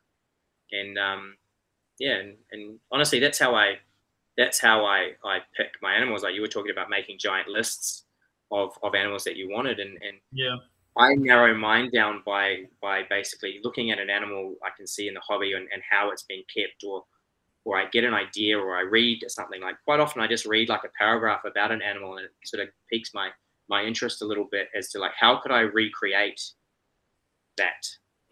And then I think or I think about an enclosure or an idea of how I'm going to do something, and then I try and find a reptile that's going to suit. Because I think that I think a big problem with a lot of things like turtles, for instance, like you'll see this too. I'm sure on Craigslist and stuff like that. How many turtles do you see like cheap or free to a good home? And there's two massive turtles in a tiny tank with like colored gravel, fake plants, and like one of those floating turtle docks. Yeah. My son lost interest. Yeah. Like, what do you fucking expect? Like, you've got two turtles just flopping around in the water with nothing to do. You know, like your turtles lost interest long time ago. You know, your son's just catching up. You know what I mean? Like the thing, like the enclosure makes the difference. You can put a boring looking you can put a brown or a boring looking species in an enclosure that it can use, or an enclosure that's specifically designed for them to bring out their like behaviors, and then the animal becomes interesting because, you know, like the reason why you know, like you got interested in that animal in the first place is because of its patterning, or because of its like pictures you see of it in the wild doing what it does, or you hear stories or read things about what the animal is meant to be doing, and then you create this environment and you see the animal doing that in your own home. That's why I do it. You know what I mean? That's what gets me going. It goes back to what you were saying at the beginning of how you like to see, and I think anyone who's a good reptile keeper has this to, like it varies in degrees, but it goes back to what you're saying of wanting to see that the like how they act in the wild, wanting to see their behaviors and stuff. Like I think every good reptile keeper likes to see the thing interact and stuff. And I think even beginners that like the sun lost interest, like it's the same thing. Like if you're not seeing it like interacted the way it would in the wild, and it's just like you said, like just a turtle with some pebbles and a floating dock, then yeah, it's not gonna do what they want to see, you know. I think it's the onus on that is all on the parents. Like when I was a kid, you know, I was a kid that grew up in New Zealand. I loved reptiles. I had every book, I had every toy, every soft toy, every set, like VCR tape on reptiles you could get. I had it because I just didn't have the access. Like even at our zoo in Auckland where I grew up, there was like a couple of reptile species, but like no snakes are allowed in New Zealand. There isn't even any really like exotic. There isn't a lot of exotic reptiles in New Zealand. So I just never had the access, but my interest never went away. So it's like these parents that have got these kids that are just so reptile fascinated, and they're like, oh, my 5-year-old loves reptiles. I want to get him a snake or a bearded dragon. it's like if your son or if your child is 5 and really loves reptiles, they're still going to like reptiles when they're 10. So just wait. Just go to this. You know, unless you yourself are really into reptiles, and your son, you want to get like for me, like I said, I don't have any bearded dragons or shinglebacks or blue tongues or any like what would be classed as beginner or like child friendly reptiles. But if and when I have a child, and they are showing a bit of an interest and they're sort of 5 or 6, then maybe I would look at getting something like that. But I would look after it. You know, it would be mine. It would, like, oh, we're gonna move it on because the child's like lost interest in it. It's just mad. Like if they're really crazy about it, you know, and you can wait, I think. Yeah. So bit of a different topic, but do you go do any herping down there? And if so, like what? Mate, I'm a big scuba diver, and I've got some amazing luck finding crazy stuff in the sea, but I am like reptile repellent when it comes to herping. I just cannot find anything. Although like since when I first moved to Australia, I lived in the city, and now I live like about an hour north on the Central Coast. And like I was saying to you earlier, Nate, like we have a male water dragon that lives in my front yard. He lives in the drain, like in my cul-de-sac. I get yellow-bellied 3-toed skinks in my backyard. I found a blind snake in my backyard. I have wild Sydney leaf-tailed geckos in my reptile room. So like even just moving out of the city, I find so much more. I found a few months ago, we found a Gosford locality diamond python at I think it's called the Moody National Park. And there's even like it's like a viewpoint just up the road from me. We found a common tree snake up there the other day. So we see red bellies at the garden centres, like, you know, when you go just to go buy your plants and stuff, to do your biotic and stuff, you find red bellies and stuff around. So a few legless lizards. Yeah, I don't really to be honest, I don't put as much time in as I would like to, but I'm trying to sort of change that. I'm trying to, you know, like I said, I traveled a lot when I was in my 20s, and my desire, especially with COVID and all of that, my desire to leave Australia is a lot sort of less nowadays. Like, I find it very funny because it's like, you know, like I said, I was so travel orientated when I was in my 20s, and now you hear people that are like in lockdown and stuck for COVID, and they're like, oh, I just can't wait till COVID's over and so I can go traveling. And it's like, you didn't fucking go traveling when there was no COVID. So why are you all of a sudden some worldly traveler now? Yeah. It's not COVID that was the problem. It's you.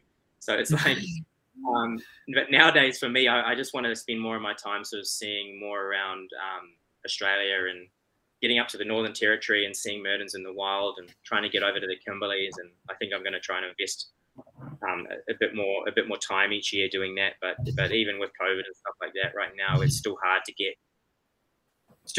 get in between borders, and it's just the absolute shambles over here. Like I've managed to sort of swerve a lot of the issues that have been going on, but it's because I've been very busy and I just stay at home and build enclosures and go to work. That's about it. But to move interstate at the moment, it's like they want you to get a rat test so that you can go interstate, but you can't buy rat tests anywhere. And they're like, and now if you can't find a rat test and you try and get a PCR test, they won't let you in without symptoms. It's all just gone to shit. Like they're not managing it in any way. And not that I'm trying to have a COVID run. It's just easier at the moment to stay at home. So, and to just avoid it. Don't watch the news, and life is pretty bloody good, to be honest. Especially if you have a nice reptile room. So I'm actually in COVID ISO this week because I was a close contact. Now I don't have COVID, But essentially, the rules are I have to stay in my house for 7 days and can't leave, which is fine for me because I've got heaps to do. Like, I am not like it just hasn't been a problem at all. Now, Yeah. Pandemic has been very introvert friendly, extrovert harmful, I guess. Yeah. In my experience, this is what I've noticed, and maybe you've noticed something different, maybe you disagree, but in my experience, I've noticed that there's kind of two different people. There's like keepers, and then there's people who really like to go herping, and there's some overlap there. But people either really like to herp and keep less, or they really like to keep and then herp less and stuff. That's been my experience. I personally am I've never been big in keeping stuff. I do because I love reptiles and I love watching them behave. But I've always been, like I said, I always like finding them in the wild. And if I keep them, I'll keep them for like a week or two. I'd like just watching them behave and stuff, and then I'll let them go again, or I'll just watch them in the wild. But I've always been a big herper and stuff, and not as big of a keeper, although I do keep. But I know a lot of people too that are huge keepers, keep all sorts of stuff, but like didn't like hardly ever go herping and stuff. And part of that may be just the time aspect too, if they have a lot of stuff too. But anyways, that's what I've noticed. I agree, but I think it's a fairly simple equation. Like if you have access to the animals outdoors, why keep them indoors? Also, keeping, like if that's where your passion lies, then keeping stuff at home just hinders you from doing your passion. I also think that, like, if you have access to a lot of animals in terms of herping, or you've really got that drive to do it, I just don't think you're ever gonna feel good about how you can recreate that environment, like in a box, at home. I find the same thing. I've always been interested in reef tanks, but because I scuba dive, like I see a lot of those fish in the wild. So like keeping them in a box doesn't really float my boat. You know what I mean? I just don't see the point. I think that's why, like, but then you've got people like Matt Somerville, who I'm sure you know of, and I talk to a lot. He's got like an amazing collection of animals at home, and yet his partner has an amazing collection as well, and they both enjoy herping and keeping animals, so they can sort of go off at different times because there's always someone there to look after them. So it just depends on everybody's situation, really. I guess. Yeah. There's people over here that are absolutely nuts for it, and COVID has just absolutely destroyed their plans of where they go, because they're normally going out 3-4 times a year, but they can't even cross the border to try and get to where they're going. So, there's a lot of accounts that I follow on Instagram or speak to in person over here, and they're just the amount of time they spend out just on looking for tiny geckos and rock crevices, because it's like the last species that they need to take a photo of. And like I know people that have spent thousands of dollars and hundreds of miles of driving and multiple trips a year to take a photo of one animal in one spot, and they still just keep going back. Yeah. Absolutely. While that's not for me, I got mad respect for that. I just think that would be me. I haven't gotten to that point yet, but that would be me, because I've got to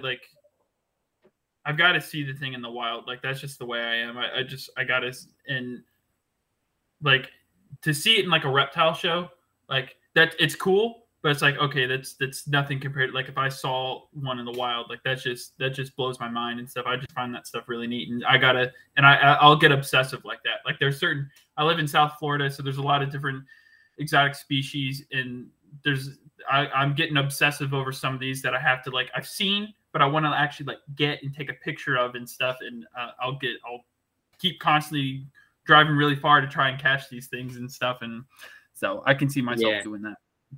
One of my biggest regrets is that I never really went or did more herping when I was traveling, because like I've been to like all the major herp spots, but just didn't. I wasn't really like, I'm not as much as I have like a social media presence now through the Doc Merten page. I don't really like social media. I don't really use it for myself personally. So while I was traveling, I wasn't really involved in the reptile side of social media and how easy it was to link up with people and how willing people are to sort of take you out in certain areas. And I really wish that I had been a part of that while I was traveling. But like I've been through all through Central America. I was living in Nicaragua for a little while. I've done the US, Canada, and I've been to all of Southeast Asia, the Philippines and Indonesia, Malaysia, Myanmar. I saw Burmese pythons in Myanmar. I have seen a few things just by chance while I've been out and about, but never really hunted for that iconic species of a certain area, which I really feel like I could have and should have at the time. So that is one of my biggest regrets when it comes to herping and reptiles. But I did scuba dive in all those places, so I have seen I've seen hammerhead sharks and sea snakes and multiple species of turtles and dolphins and all sorts of stuff. I've recently gotten into scuba diving and I love it. It's awesome. But that's really cool that you've seen a sea snake. That would be on my bucket list. That would be so cool to see.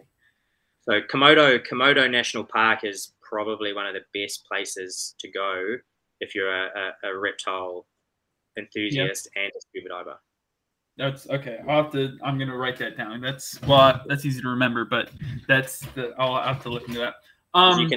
You can literally go diving with manta rays in the morning and be chased by Komodo dragons in the evening. That's awesome. That's so cool.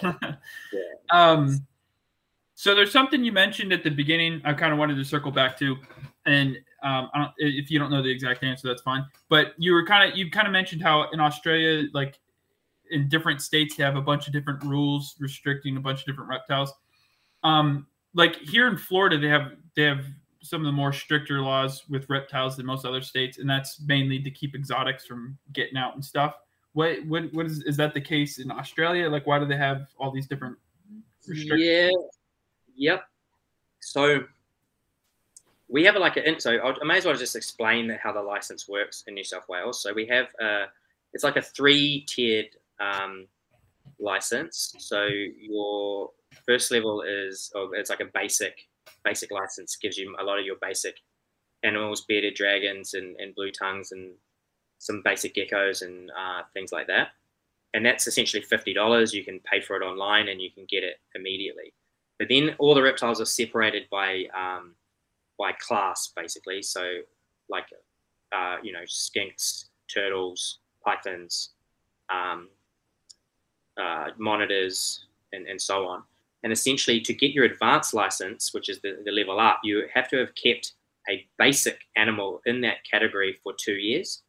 And then you can apply for the license. And then like on the website, it says that you should get like your response within 2 to 3 weeks, but most people's experience is that it can take like up to 6 months, and you sort of have to hound them for it. Like you pay fees and stuff to keep licenses for reptiles over here, but where that money goes, like there's not. I really think there's one lady who works like maybe Mondays and just stamps the things, and then if you don't get on that week, you got to wait till the next week. Where you are on the pile. Like that's how it feels. I don't know if that's the reality, but that's how.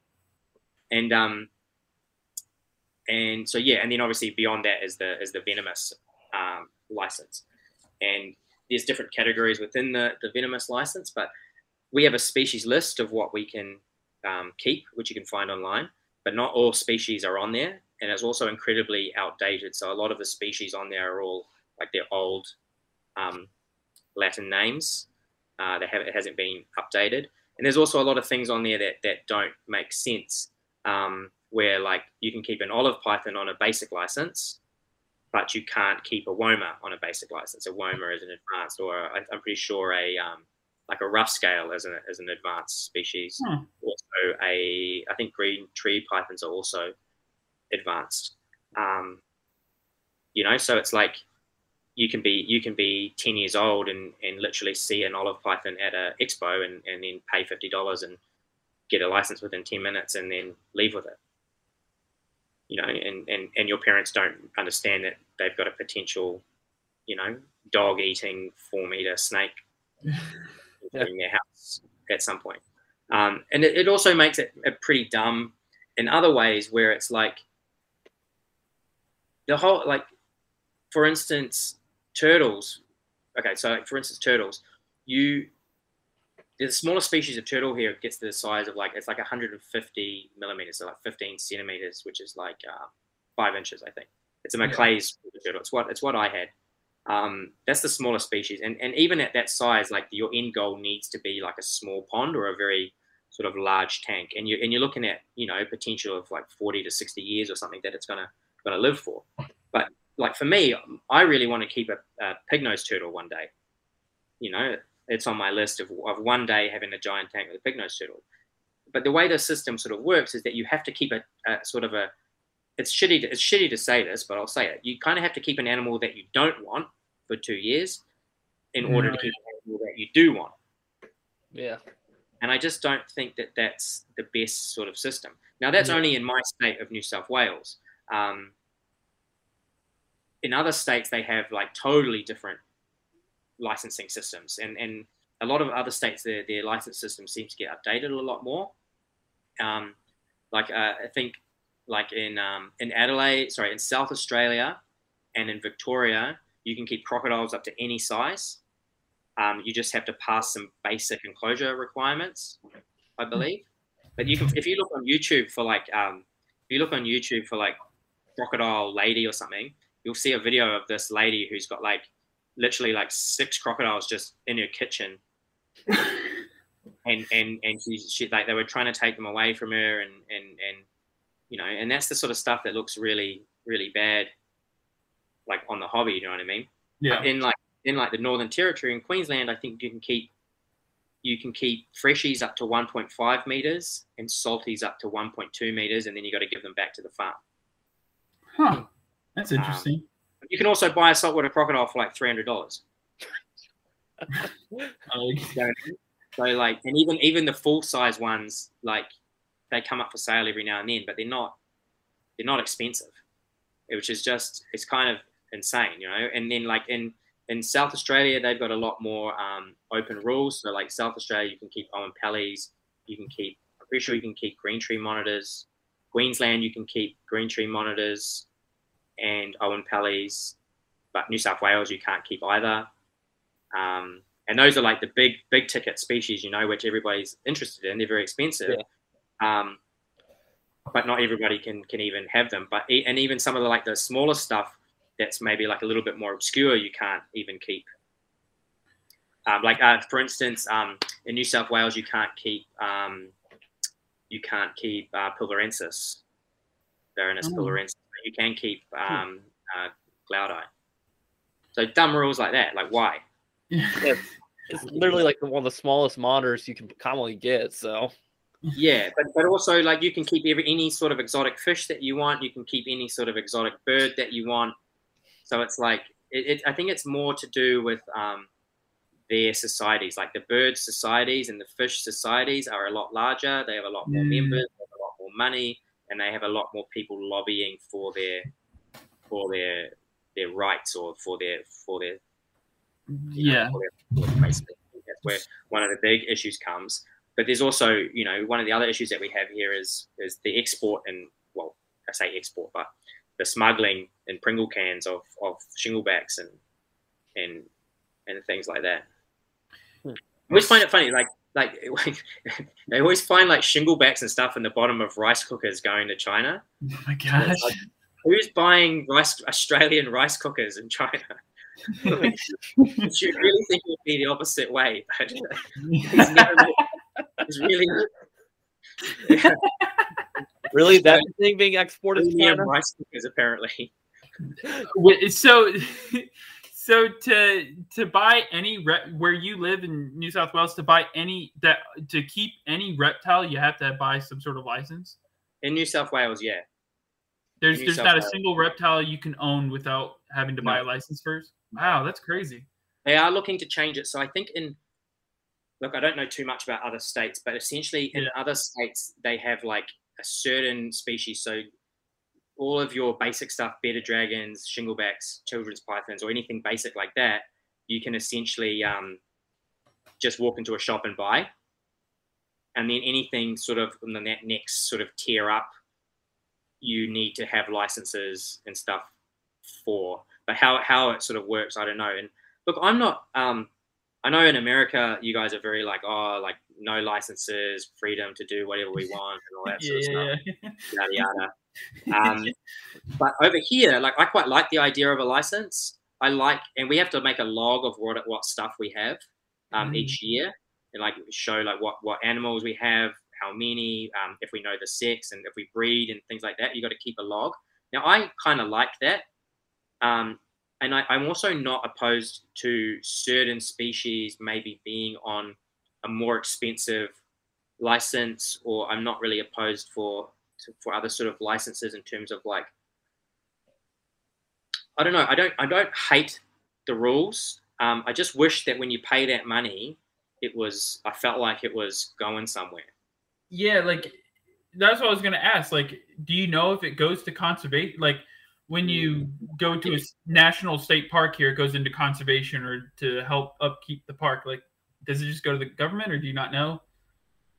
Look, it would go to Parks and Wildlife, I imagine, which is like the government organisation that takes care of. Look, I'm probably speaking out of turn on a lot of this stuff. I'm not super clued up, so don't butcher me if I get a lot of this stuff wrong. But yeah, it just doesn't really feel like it's sort of going anywhere. People get pinged for having like crocodiles and even alligators in their bathtubs and all sorts of stuff, but it's generally not.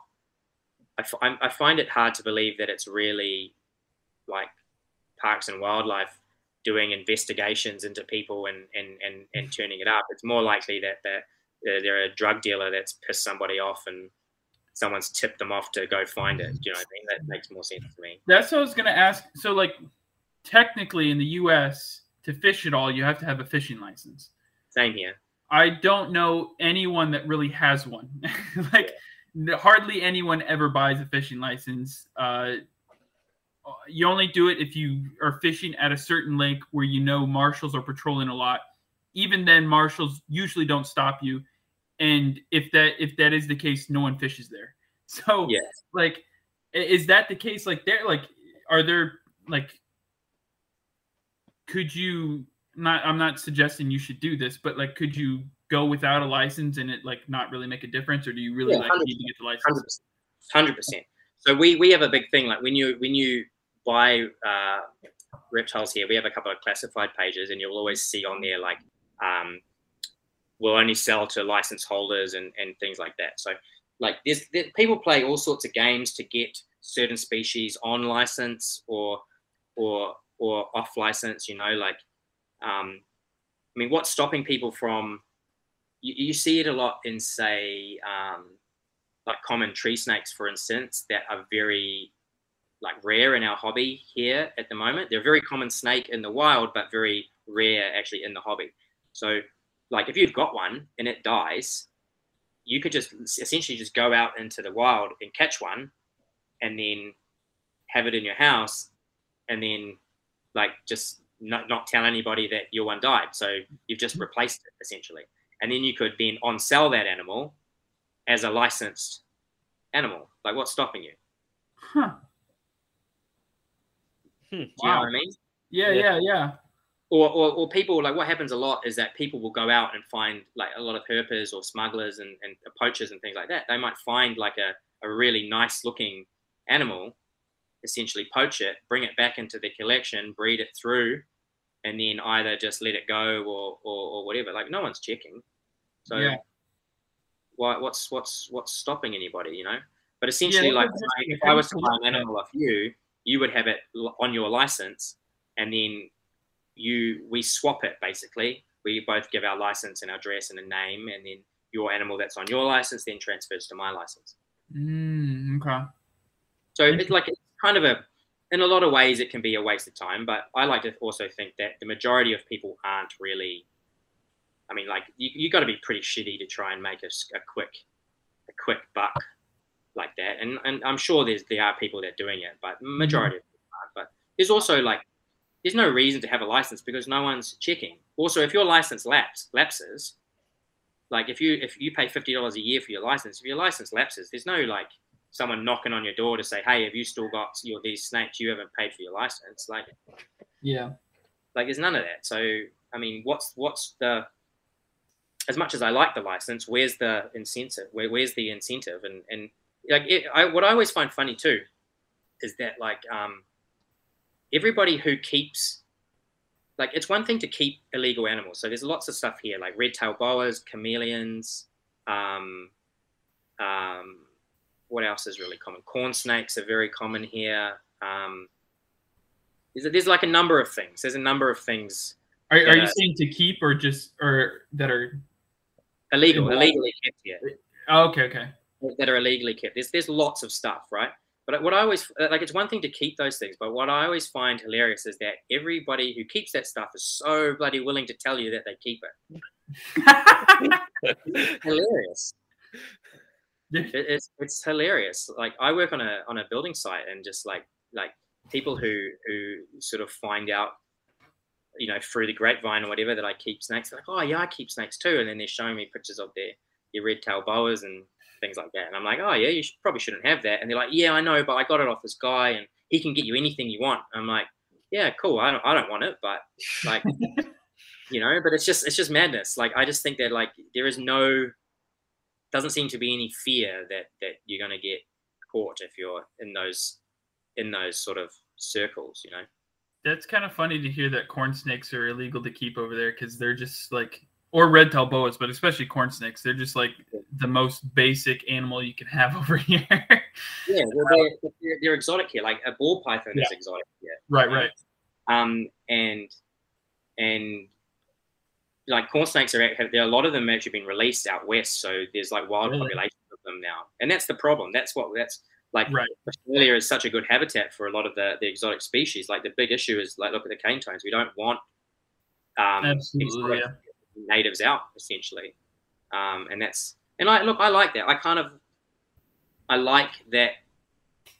I don't know. In some ways, I like Australia's hard stance on not letting stuff out and not letting stuff in, but I don't know. I just think that like that's fine, but then make sure everything else works really well.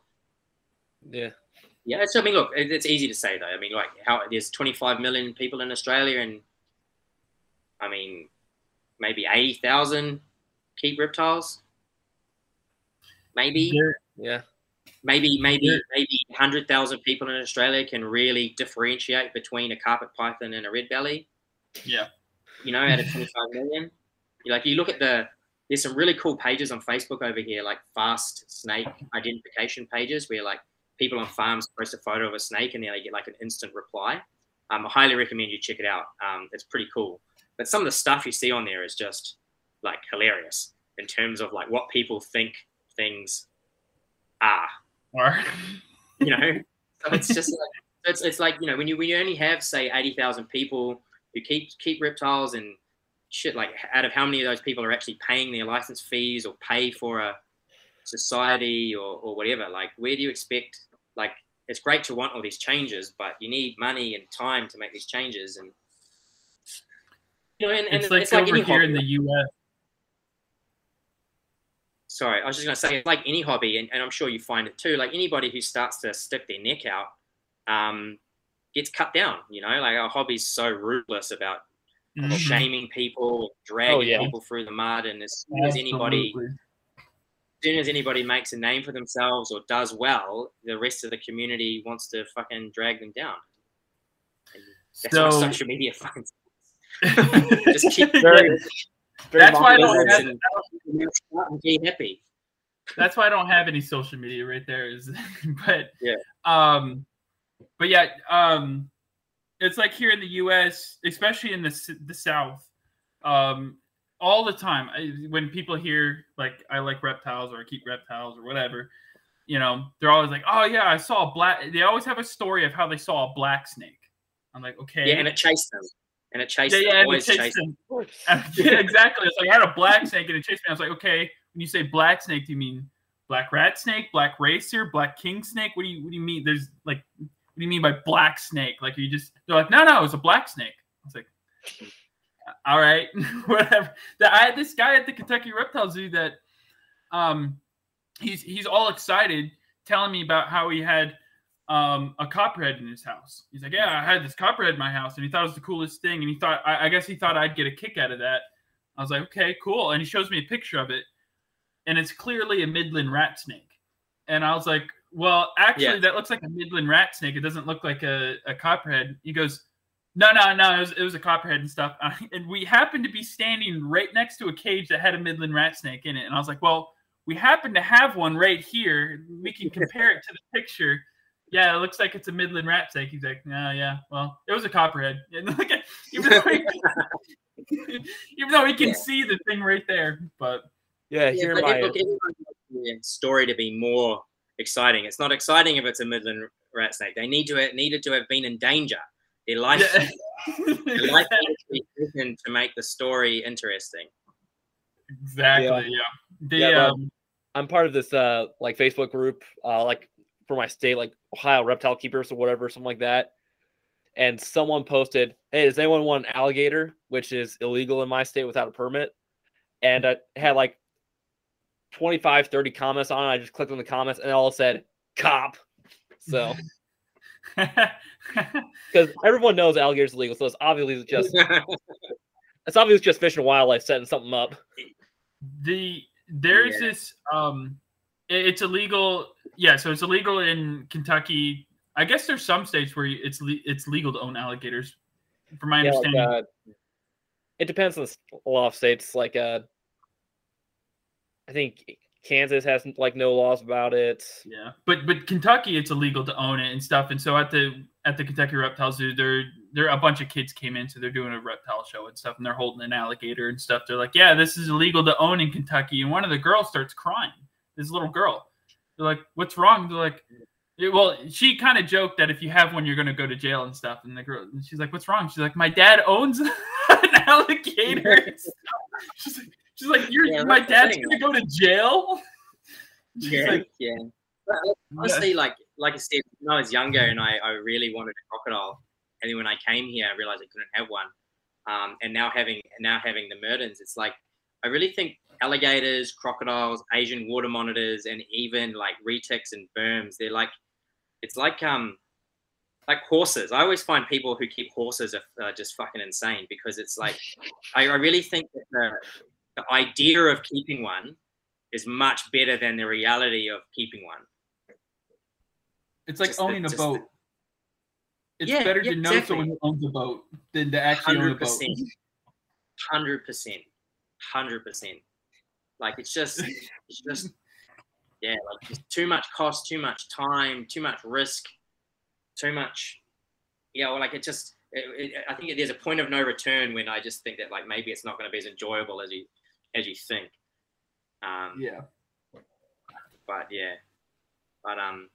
I just think we want change, and yet I try and push a lot for our like local herp society, the Australian Herpetological Society.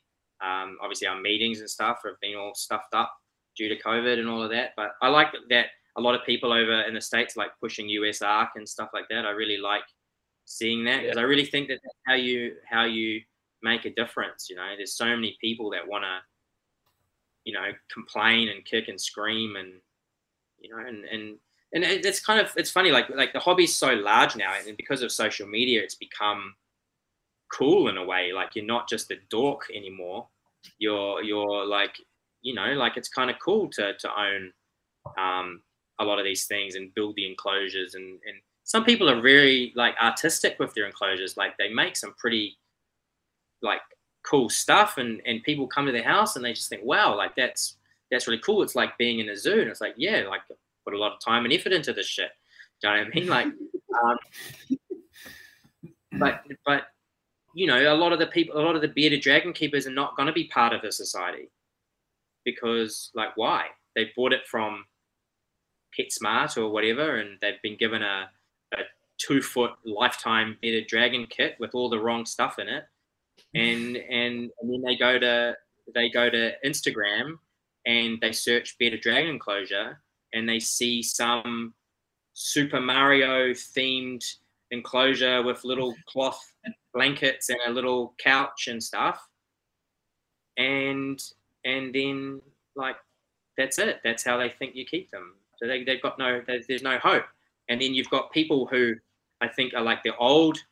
I don't know how long you've been keeping reptiles, but like I've had reptiles in my life for 28 years. I haven't been keeping them for that long, but I like to think of myself as maybe, you know, maybe not the oldest guard, but I've been around for a little while and seen a few things. But like, I don't know how long you've been around, but like, I mean, I hate Facebook for one, but you will never see me post in a Facebook group because there's always someone who's got 3 ball pythons and a leopard gecko that's willing to argue the you know, the, what's the word, the how humane it is to feed a Mertens live yabbies. Do you know what I mean? It's like, it's like the people who have the knowledge aren't willing to hang around in the circles with the people that need it. Yeah, because there's a lot of, you know, especially with social media and stuff, like you can have a very aesthetic YouTube channel and be loud and you know, all these things and not necessarily have a lot of knowledge about what you're doing, and you have a whole lot of followers and people follow your every word. Or you could have a page where you are really knowledgeable and you do show lots of things, but people don't agree with what you show because you're free handling venomous, or every video is a shock video. And those people do actually have some knowledge, but it doesn't fit the mold of what the old people want. You know, but you talk to every old person in the hobby and it's like, oh, I used to free handle, but now I don't. But they're so very willing to smash the people that are still in that part of their reptile keeping experience. You know what I mean? I just think that we all sort of seem to go through the same motions. There's a book, is it The Lizard King? It's about like Florida. There was one thing that was in there. It was like every reptile keeper goes through the stages, like bigger, meaner, rarer, hot. I've always thought that was really interesting, because you start out with like a bearded dragon and then you want something bigger, so you might go for like a tegu or something, and then you want something meaner, so you're going for a Nile monitor, and then you want something rarer, so you're going for some like a snake, of like some rare snake, and then everyone ends up on venomous. Yep. Because, you know, and the venomous hobby is completely isolated from the rest. Oh yeah, absolutely. Sorry. No, it's funny though that you mentioned that, because I'm going to Australia soon to go to school. So I kind of downsized my collection. So all I have right now is a ball python, a leopard gecko, and then my tegu. So yeah, that's fine. That's fine. But I'm sure you're not arguing with people that keep right. stuff that you don't keep. You know, right, like for me, like I you know, I think a lot of my knowledge lies in construction and enclosures and how to make something look like what you want, or make some. If you want to put something in an enclosure, I can make it work. I've never claimed to be some sort of Mertens expert or even a reptile expert on any level. I know what I know, and I'll give you my experience based on an example of one Mertens that I've kept. And people ask me all the time about all sorts of reptiles, and I just say, I don't know. I've never kept one. I'm not gonna. I don't know. Like, if I don't know, I'm not going to tell you. I'm not the guy. But I will try and point you in the direction of somebody that does. Or, get this, if you type it in on Google, you'll generally find out what you're looking for. You know, or if you type green tree monitor in on Instagram search, chances are you will find someone that keeps green tree monitors. So I suggest talking to them. That's probably your best bet. Yeah, and that's kind of what I like with me and Nate is I'm more I keep, but I don't do a whole ton of keeping. I'm more into the research aspect and stuff, but Nate does a whole ton of keeping and stuff. Not a whole ton, but okay. You're more of a keeper than I am, and so you kind of get the two perspectives and stuff. So you're not just like we each have our kind of own expertise that we can kind of talk to like guests and stuff on and stuff like that. So, I do going through like I know a few people that that do podcasts and like the amount that you guys must be learning from talking to all the different people. It's awesome. Like how long have you guys been going for? Not that long. We started like posting like September 21, and yeah, no, not even that 4 months. 18th. You'd be the 18th guest we've had on. So yeah, primo. So imagine what you guys are going to know in like 3 years. It's amazing how much we've learned. I've thoroughly enjoyed the conversations. It's been awesome.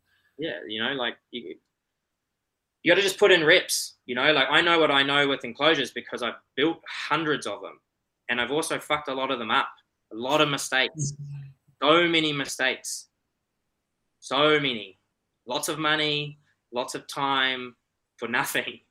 Yeah. Other than knowing how not to do it the next time. And all these guys that are really amazing building rock walls out of polystyrene and that now, like the only reason they're so good is just because they did it once, it was shit, and then they thought, you know what, I reckon I can do it better next time, and then they did it again, and then they did it again, and they did it again, and then now you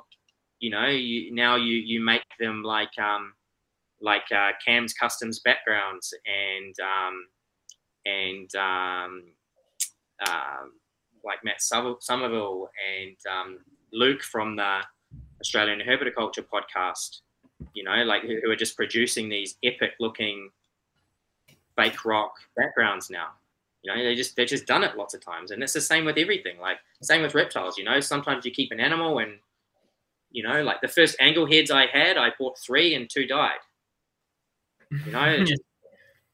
They were sulking. I didn't know what to do, and now I've just hatched my own, and my hatchlings are doing great. Awesome, you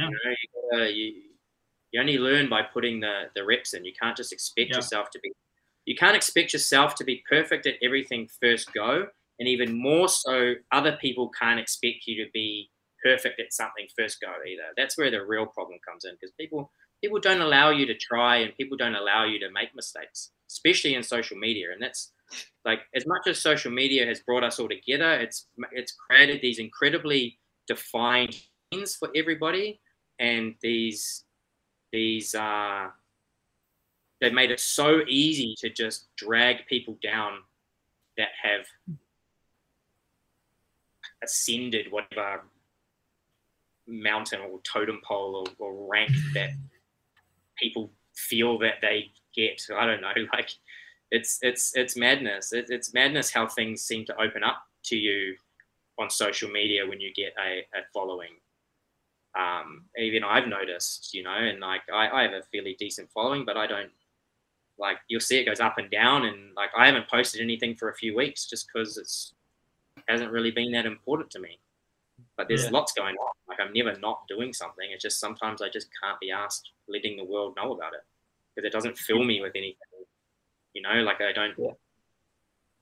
Yeah, like I just most part I just use social media to reach out to people who I think would be really cool guests on the podcast for the most part. That's a perfect use for it. That is the perfect use for it. Or trying to get information about some obscure reptile in some sort of area, or I mean, like that's the joy of it, I don't post a lot of like I don't try and keep a lot of my personal life like off it, like I said, I don't really use social media for my personal life, and you can criticize me on for the longest time I didn't even have my face on my social media, and feel free to criticize me on my husbandry and my enclosures if that's what you feel the need to do, but like people start trying to attack you personally. It's like, you don't know me. You have this idea of this person, but like I just social media. one of those double-edged swords. I think like you can get so much reach, and it can fill you with so much positive reinforcement to keep doing what you're doing. But in the same vein, like you just get some people that are just not really nice, and you can just block those people. It's easy, but sometimes I just don't have the energy to even do that. Going off that, and based on previous comments, I think I already know how you're going to respond to this, but I'm really curious of how a New Zealander / Australian person, what are your thoughts on Steve Irwin, one, and then two, what would you say the general like thought in Australia is of him? So I mean, I think Steve Irwin was great, but I also don't look at him through like these rose tinted glasses, because you've got people like and people close to Steve have even said this about him during the time, like as much as he loved the animals, like you have to understand that I think a lot of those, like I think he would have done anything to get the shot as well. Do you know what I mean? And you know, like every one of those snakes that was like crossing the road conveniently for him to drive past, right, probably dragged out of a rock, like beforehand. Do you know what I mean? Yeah. I think that like as much as I think Steve was great, I think that what he's done for conservation is great. I will never ever speak bad about him, but I just think people need to understand nowadays that like they're vilifying people now for doing the same things that he did then. Yeah. And yet holding him to this amazing standard, and yet everybody below him that's free handling or going out and finding reptiles and you know, flipping rocks and things like that. I just think that there's been a bit of a disconnect there. And yeah, I think he's great. I just think that maybe people kind of think of him as a bit of a god when maybe he wasn't. I saw this interview with him back in like 2004 where the host said people in Australia aren't a huge fan of you. Would you say that's true, or would you say people in Australia are kind of fanboys of him? Look, everybody's got their detractors. I think that majority of people love him, and I think a lot of people, like people fall in love with the memory, don't they? You know, they fall in love with the memory of him, and he's kind of like such an icon in Australia, and man, like you don't know, like you look at the world and how messed up it is right now, and all these people that are just getting dragged through the mud for different stuff. Like, could you imagine Steve Irwin in the social media? Oh man, you know, like he might be getting. I don't want to say that, but like he pick some movement might be attacking him right now for whatever bloody reason. Do you know what I mean? Yeah. You know, like who knows? Who knows, man? Like he probably got out at the right time, where we all think of him as a legend. You know, like who knows? Who knows? Who knows? And it's like his family and his son are still out there, like fighting for what he believed in, and they've got all sorts of conservation and stuff like that going on, and yeah, man, like yeah, I mean I've got a high opinion of him. And anybody else that's out there. I just generally don't. I try and block myself to any sort of negative stuff people say. If you can show me a video of someone flicking a cobra in the nose, I'll be like, fuck that guy. But if you just tell me like, oh, this guy like flicked a cobra in the nose, I'm like, okay, maybe that happened. Do you know what I mean? Like, yeah. You know, if lots of people start saying, oh, yeah, I saw him flick a cobra, I saw him flick a python, I saw him flick this, well, then a pattern forms, you know what I mean? Like, I just try not to. There's so much of that on social media where people just, these slander campaigns on everybody. I generally try and stay out of that. And we even get it in our hobby, you know, like what happened recently? Kevin McCurley lost his cobra. Lilith, the leucistic white. Oh, at Nerd. Yeah. I didn't hear about that. Look, and there's lots of stuff that, you know, like these older guys that have been around forever, like I just don't think that you can. You're standing on the same mountain that they've built, and yet then you push them off. You know what I mean? It's like, I don't know, like even what's the other one? Barchik. You know, like it's a lot of like it's just I just try and stay out of that stuff. Like it's just not. People ask my opinion every now and then, and I don't know. My opinion is just do your own thing, man. Just make sure that your animals are well taken care of. You know? And just stay out of the gossip side of things. And I'm not supporters of them in any way. I'm quite indifferent to them. Like, you know. But what I want to say, sorry, is that like he's lost his snake that he loves, and then the comments are just like, "Oh, you fucking killed it. You're shit. You do this, you do that," and it's like the guy's just lost his pet, man. Like, you know, like he's a person. Relax. He knows a lot more about keeping a king cobra than the people criticizing him would. So I mean, this guy's just lost the rarest cobra on the planet, and he's upset, and you're calling him a fucking dickhead, and you're probably going to boo-hoo over your corn snake, you know, because you're not providing it a decent enough care, you know, like just stay out of it. Yeah, no one needs to know your opinion. It's not that important. Yeah, exactly. You know what I mean? Just make sure your stuff is good. That's all I can say. Make sure your stuff is good. I always tell people, because people ask me all the time when I tell them I'm into reptiles, what I think of Steve Irwin and stuff. I always tell them, it's like, I loved him as a kid. And I was like, when you go back, like, sure, you watch some of the videos and you realize some of the stuff he says or does isn't always exactly correct or the right thing to do. But, like, he got so many people. Like, the reptile hobby and just the conservation and stuff is what it is because of him, you know, and stuff. He got so many people into it, especially our age. Like, you can't discount that. It's huge impact on the thing. So, and I think that Kevin McCurley and Brian Barczyk are doing that same thing now. Absolutely. Absolutely. They're bringing people in at the ground level, and then it's up to those people to then, you know, if they are really interested, then they branch out, and then they can, you know, like do whatever it is that they want to do. There's plenty of ways to sort of skin a cat, you know, like there's different directions you can take in the hobby, and you might find a sort of a groove that works for you. But it's not always necessary to have an enemy. You don't need to have an enemy in the hobby, which I think people. I think that's very much like, it's not just in our hobby. It's just a sign of the times. It's always us versus them, or red versus blue, or my team versus your team, and now it's Tubbs versus naturalistic, and it's just like, you don't always need to have an adversary. You know, you can just coexist. Yeah. Agreed.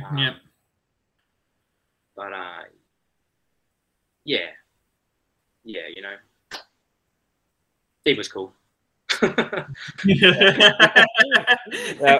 will say, growing up, I always felt bad about myself, because he'd always be always on the show. He'd just find things randomly, and I couldn't find a snake to save my life. And now I know it's just all planted. I was like, can I do okay. That? You know what's hilarious? What I find funny is, like, you know, like everyone loves National Geographic, right? Yeah. You know, and like they'll tell the story about the new cheetah cub, and the cheetah cub is like lost from its mother or something, and then it's like finds it within 6 hours, and they show like the cheetah cub running back to the mother, and they tell this whole narrative. Like, it amazes me how many people think that shit is real. Because I'm telling you right now, that stuff is horse shit. They basically took footage of the cub 2 meters away from its mother alone, with the cub, with the mother on a different angle, and then they just tell a narrative about how it's been lost, and then it comes back. Like it's all just contrived, and it's all just a narrative, and it's amazing, but it's not real. I've never been a fan of like the David Attenborough type documentaries where they create that narrative and stuff. Like I've always loved like the Nova in nature type documentaries where it deals more with the morphology and physiology of the animals and stuff. But I for the longest time, I thought everyone knew like they just get a bunch of footage of something that takes them like 6 months, and then they create some sort of narrative and stuff and throw it on the TV. And recently, I've been discovering like people didn't know that. They thought it was like the actual thing that they filmed. I was like, what? Like, no, that takes like years for them to get that footage, and then they just throw it together. Make the line cover. Like, how do you feel about being, lost from your mother for however many days? No, it's all just, they all just sit in a room and create a story around the footage that they've got, and they're bloody good at it. They are bloody good at it. Absolutely, yeah. The Wonder Provide movie. Yeah, it's just, it's not real. Yeah, I do kayak tours on the side, and I had someone ask me, they're like, yeah, we were walking through the woods, but we couldn't like see, because they watched some documentary about like the South Florida mangrove stuff and the estuaries and all these. They're like, yeah, there's all these animals everywhere and stuff. And we're like, we're going through here, we didn't see anything. I was like, well, I was like, one, you probably passed by a few stuff, didn't even see it because you didn't know what you were looking for or where to look for it. And I was like, secondly, I mean, you could spend. I tell people, I was like, because people think the Burmese pythons are everywhere, which there are a lot of Burmese pythons down here. But I was like, I tell them, I was like, you can walk through the swamp for 12 hours, probably walk past 5 of them, and not see a single thing. Like, it's that's not the way it is. and also, I mean, these guys that are filming tigers, they're like sitting in a hide box for 6 months. Yeah. To catch 10 seconds of the ass of a tiger as it goes around a tree. And then they go, see, we saw a tiger. There it is. You can see its ass clearly on film right there. And you can tell too. Like, you can tell too, because if you pay attention in a lot of the documentaries, it's like 5 different shots that they just continuously replay. Yeah, 100%. But I do that too, right? So when I started my Instagram, so I would go through like a feeding session with Doc, and I'd give her like 3 or 4 yabbies. But I'd give her each one in like a different way and film it from a different angle. So it'd be 1 session, but 3 or 4 videos. And then that would be my week's worth of videos. They all looks like it's a different time and I'm putting all this effort in, but it's really not. That's you great. get a week of content in around 3 minutes if you're lucky. Yeah, exactly. So but, you don't know that unless you're on this side of the camera and not on the other. So. Yeah, absolutely. Yeah. Well, that's a good way to get more footage too. That's pretty smart. Just film it from different angles. yeah, exactly. Yeah. So, but yeah, that's just how it works. Bit of a secret for anybody out there. Yeah. I don't know if we pulled the curtain back for anyone. We found the Wizard of Oz, everyone. Yeah. Yeah. Well.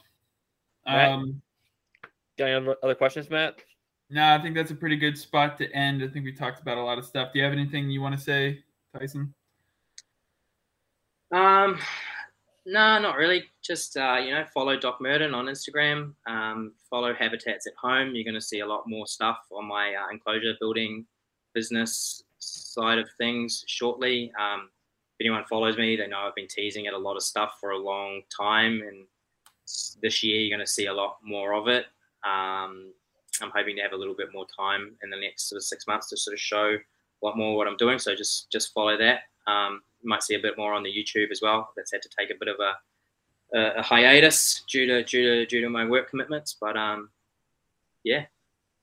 just do more for your reptiles. Keep cool. Researching. Keep reading. Keep asking questions and just grind. Yeah, awesome, cool. Thank you. For coming on. Okay, cheers, guys. Yeah, see ya. See you later.